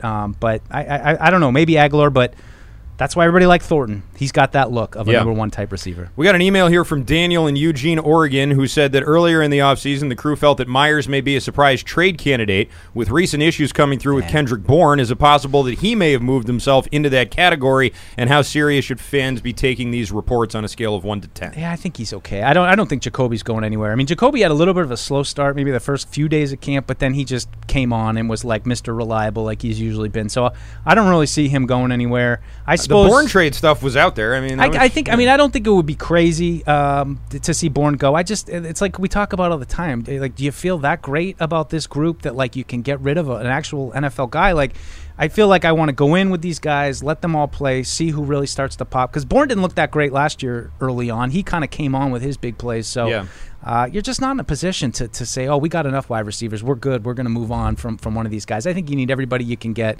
You need to try to have competition, push them to have one of them, emerge. All right, let's go back to the phones. Joe is in Ohio. Joe, hello. Joe? Oh, Joe.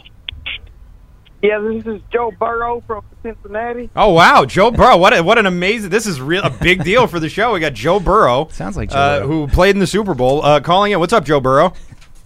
Tom Brady is coming back to the Patriots. He is? You got that? Joe, you know this? He told you that? I'm big buddies with you. Okay, thanks for the call, Joe. You got to do a bit. At least keep it weird. going. Right, Jeez. right. All he had was I'm Joe Burrow now. That's it. I like Joe Burrow though. I'll tell you, man, they love me down there. You're big. Love You're me down in the south. Down Kentucky. south. I don't know where this is coming from. You ever thought about going to Kentucky? Maybe. Now I am. Now I'm thinking about it. Do big numbers down there. Let's try Kobe in Pennsylvania. Kobe, hello. Yo, what's going on, guys? What's up? How you doing, Past Nation? Kobe. Yes, sir. It's also Patriots Global for y'all who don't know the YouTube channel, 18K. Subscribe to the channel for all your New England Patriots news. But what do you guys think about this Patriots offensive line? Isaiah Wynn switching to right tackle, us hearing that he's, kind of not the happiest guy in training camp right now. Do you think he's going to be traded before the start of the season? Yeah, that's a good question. I don't think so, though. I mean, I think that was the other big trade. Yeah, there was a big thread today from Doug Kyde talking about just overall around the league, the offensive line depth is really thin. A lot of teams unhappy with what they have, looking for guys. And I just say the same thing as I said about the wide receivers. I feel okay about the top starting line. Like, I think, if you get Brown and Wynn and, Cole Strange coming along, David Andrews, of course, Michael Onwenu was, real promising over the last couple of years. We'll see if he can put a full season together. But, beyond that, it's a little dicey in terms of, experience and how's your confidence level at Yadni Kajust and Justin Herron, like you talked about. I think it's the same thing. You don't know for sure about your depth. I think you got to keep those starting top line guys, and hopefully he can get a season together where he's healthy and can finally hit some of that potential. It's just he keeps getting derailed by injuries. That was my number one key to the game, was the offensive line and protecting Mac Jones. And it's not even that I think someone's going to injure him in this game. I just want them to demonstrate to me that this is something they can do. I mean, so far you haven't really seen, even in the good practices, he's getting sacked all the time. This is a problem. It's great. And I mean, I think if there was one thing you could ask from the offense of all the reports, it's just that. If they can get the protection down, if they can, in the run game, open some seams in the defense and, allow these running backs who are really talented and, have a lot of promise to find their way and establish, I hate establish the run, but, that's what I think they're built to do, is to, base things off of that. That's why they went out and drafted 2 running backs. They want to make sure that this pipeline remains strong, but it starts with the offensive line. And I think if they're able to come into the regular season and be cohesive, then good things will happen. Yeah, hopefully. Yeah, it'd be a real shame if they don't. And again, I mean, you talk about depth at these positions. There's only a couple of position groups where I feel like they have legitimate depth. Some of them, they just have a lot of players, but they're not very good. Like a wide receiver, it's a crowded room. It's not a great room. It's a bunch of 2 and 3s. They got a great safety room. I think that's fine. I think that's right up there, in like the league. I think that's a good safety room. Their tight end room has 3-4 guys in it. One of them just got cut, I know, and there's only one good tight end. So is there depth, or is it just some guys? You got two solid pros. I'd say Jonnu and Hunter Henry are solid pros. Do they move the needle as far as game planning by the defense and all we got? Probably not all that much. But I will say this. I mean, throughout camp, they seem incredibly focused on getting Jonnu Smith involved in a number of different ways. And I felt kind of the same way last year. There's been a campaign for him, for sure, right? It has been, and I was surprised last year. I think everybody was kind of mad at the media because we watched training camp. We're like, wow, Jonnu Smith's going to have a good season. He seems heavily involved, and then he just never looked comfortable. Everything that they did to him, it was like he's got a twist for the ball. It's not quite in stride, and when he had a couple drops, he had a couple turnovers involved with plays that were meant to go to him. So I don't know. I mean, I didn't totally write off those second-year free agents making some kind of jump, and but again, I don't want to get sold on the fool's gold again. I want to see it happen in the regular season. But Aguilar, him, Devon Godshaw, they've all been really good in camp, and I just hope it carries over because those could be game-changing kind of guys. I wanted to ask you about this, Deuce, and Zach in Maine actually sort of is echoing my thoughts on it, but he says, guys, I feel like our team is a bunch of old guys. Malcolm Butler before he got cut, Devin McCourty, Brian Hoyer, Matthew Slater. These are sort of the core guys. They're all really old, even the veterans that they picked up 2 years ago. Not exactly old, but they're not young. Is there not enough young talent on this team? Does that go back to the drafts? I mean, all the people he named, I don't think are really playing huge roles. I don't think so either. McCourty is. But but otherwise, and Butler's not playing anything. Gone. So. Slater is what Slater is. I think they're trying to get to that point. I mean, I do think, but you look at like the rankings of where teams are, they still look like an old team. I think it's skewed a little bit. I'd like to see that, actually after the season in terms of playing time. But again, another major theme.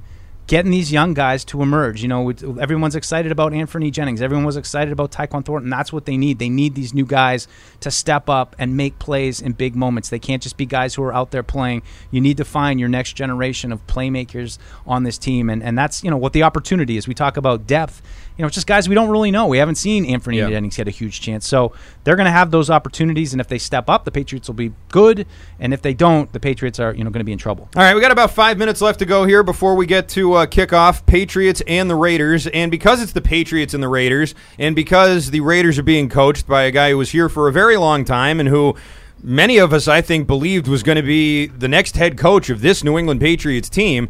There's a history here. Obviously, the regular season game is going to be more dramatic than this one, but any of that sort of move you at all? The history, the McDaniels, Belichick thing, the Patriots and the Raiders 22 years ago, and the snow game and all that. Like there's Sugar Bear Hamilton and everything. Like there's these two franchises. There's a lot. There's a lot of history and a lot of baggage with these two teams. And that was what was weird being out there and seeing so many Patriot guys. And and just everywhere you choose, look, it's like Chandler Jones, big smile. Hi, coach. Coming up to Bill, you're like, I thought you guys hated each other. Brandon Bolden, who was just such one of the most beloved guys. Chandler Jones had all his clothes on too, right? That was good. Yeah. That's helpful. He had his number on. You could identify who he actually was. But I came away feeling like I'm kind of a Raiders fan now. Like not to infringe upon anything Patriots, but as far as the AFC West goes, it's a really likable team. And we talked about the joint practices. Like there was no combustibility at any point in the joint practices. There was no jawing. There was no tackling to the ground. There was even, watching Hard Knocks last night, and they're yelling at each other, and you could tell, like, ooh, this could get ugly if somebody pushes somebody the wrong way. They played with respect for each other, and again, I hate to bring them back up, but like just getting to watch the talent that they have on their team, it's pretty cool to see, and I'm excited for Josh, to be able to play with those guys and kind of step in with a bunch of toys to play with and see what he can do on offense. So I get it though. It's weird because the baggage, and you used to hate the Raiders and the Tuck rule, and you have all that bad blood, but it kind of felt like it dissipated when you're out there, and especially with Bill just glowing about their facility, which by the way for the media wasn't as great. It was a little bit difficult to get around there. You were ready to be escorted, a lot of locked doors, and then like I said, they put us on joint practice. I mean, we're watching them on one of the channels. How was their radio station?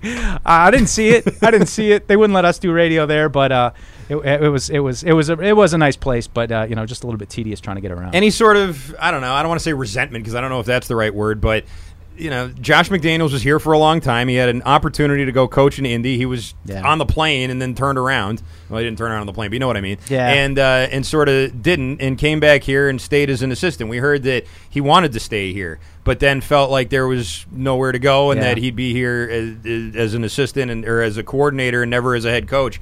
Was there maybe something, in your opinion, that was promised to him? Or I mean, it's hard to say. I mean, I think if he was signing up for this, I mean, you have to know that Bill is kind of Bill, and Bill's going to do what Bill's going to do. And I think, signing up with the anticipation of like, well, this is going to happen for me at a certain point, that might be a little bit tedious. But I could just say, from watching Josh and Bill during the 2 days, kind of stand together and watching things, it looks exactly like they used to look when they were standing out on these practice fields. So I'm sure Bill understands it's an opportunity for Josh, and hopefully they were on the same page with like coaches being taken and all that kind of stuff. I was going to say, Josh took a whole bunch of his guys. And Mick Lombardi was certainly really involved with the offense out there. So who knows for sure? But I mean, we know that's the nature of this business, that guys go and when they have opportunities.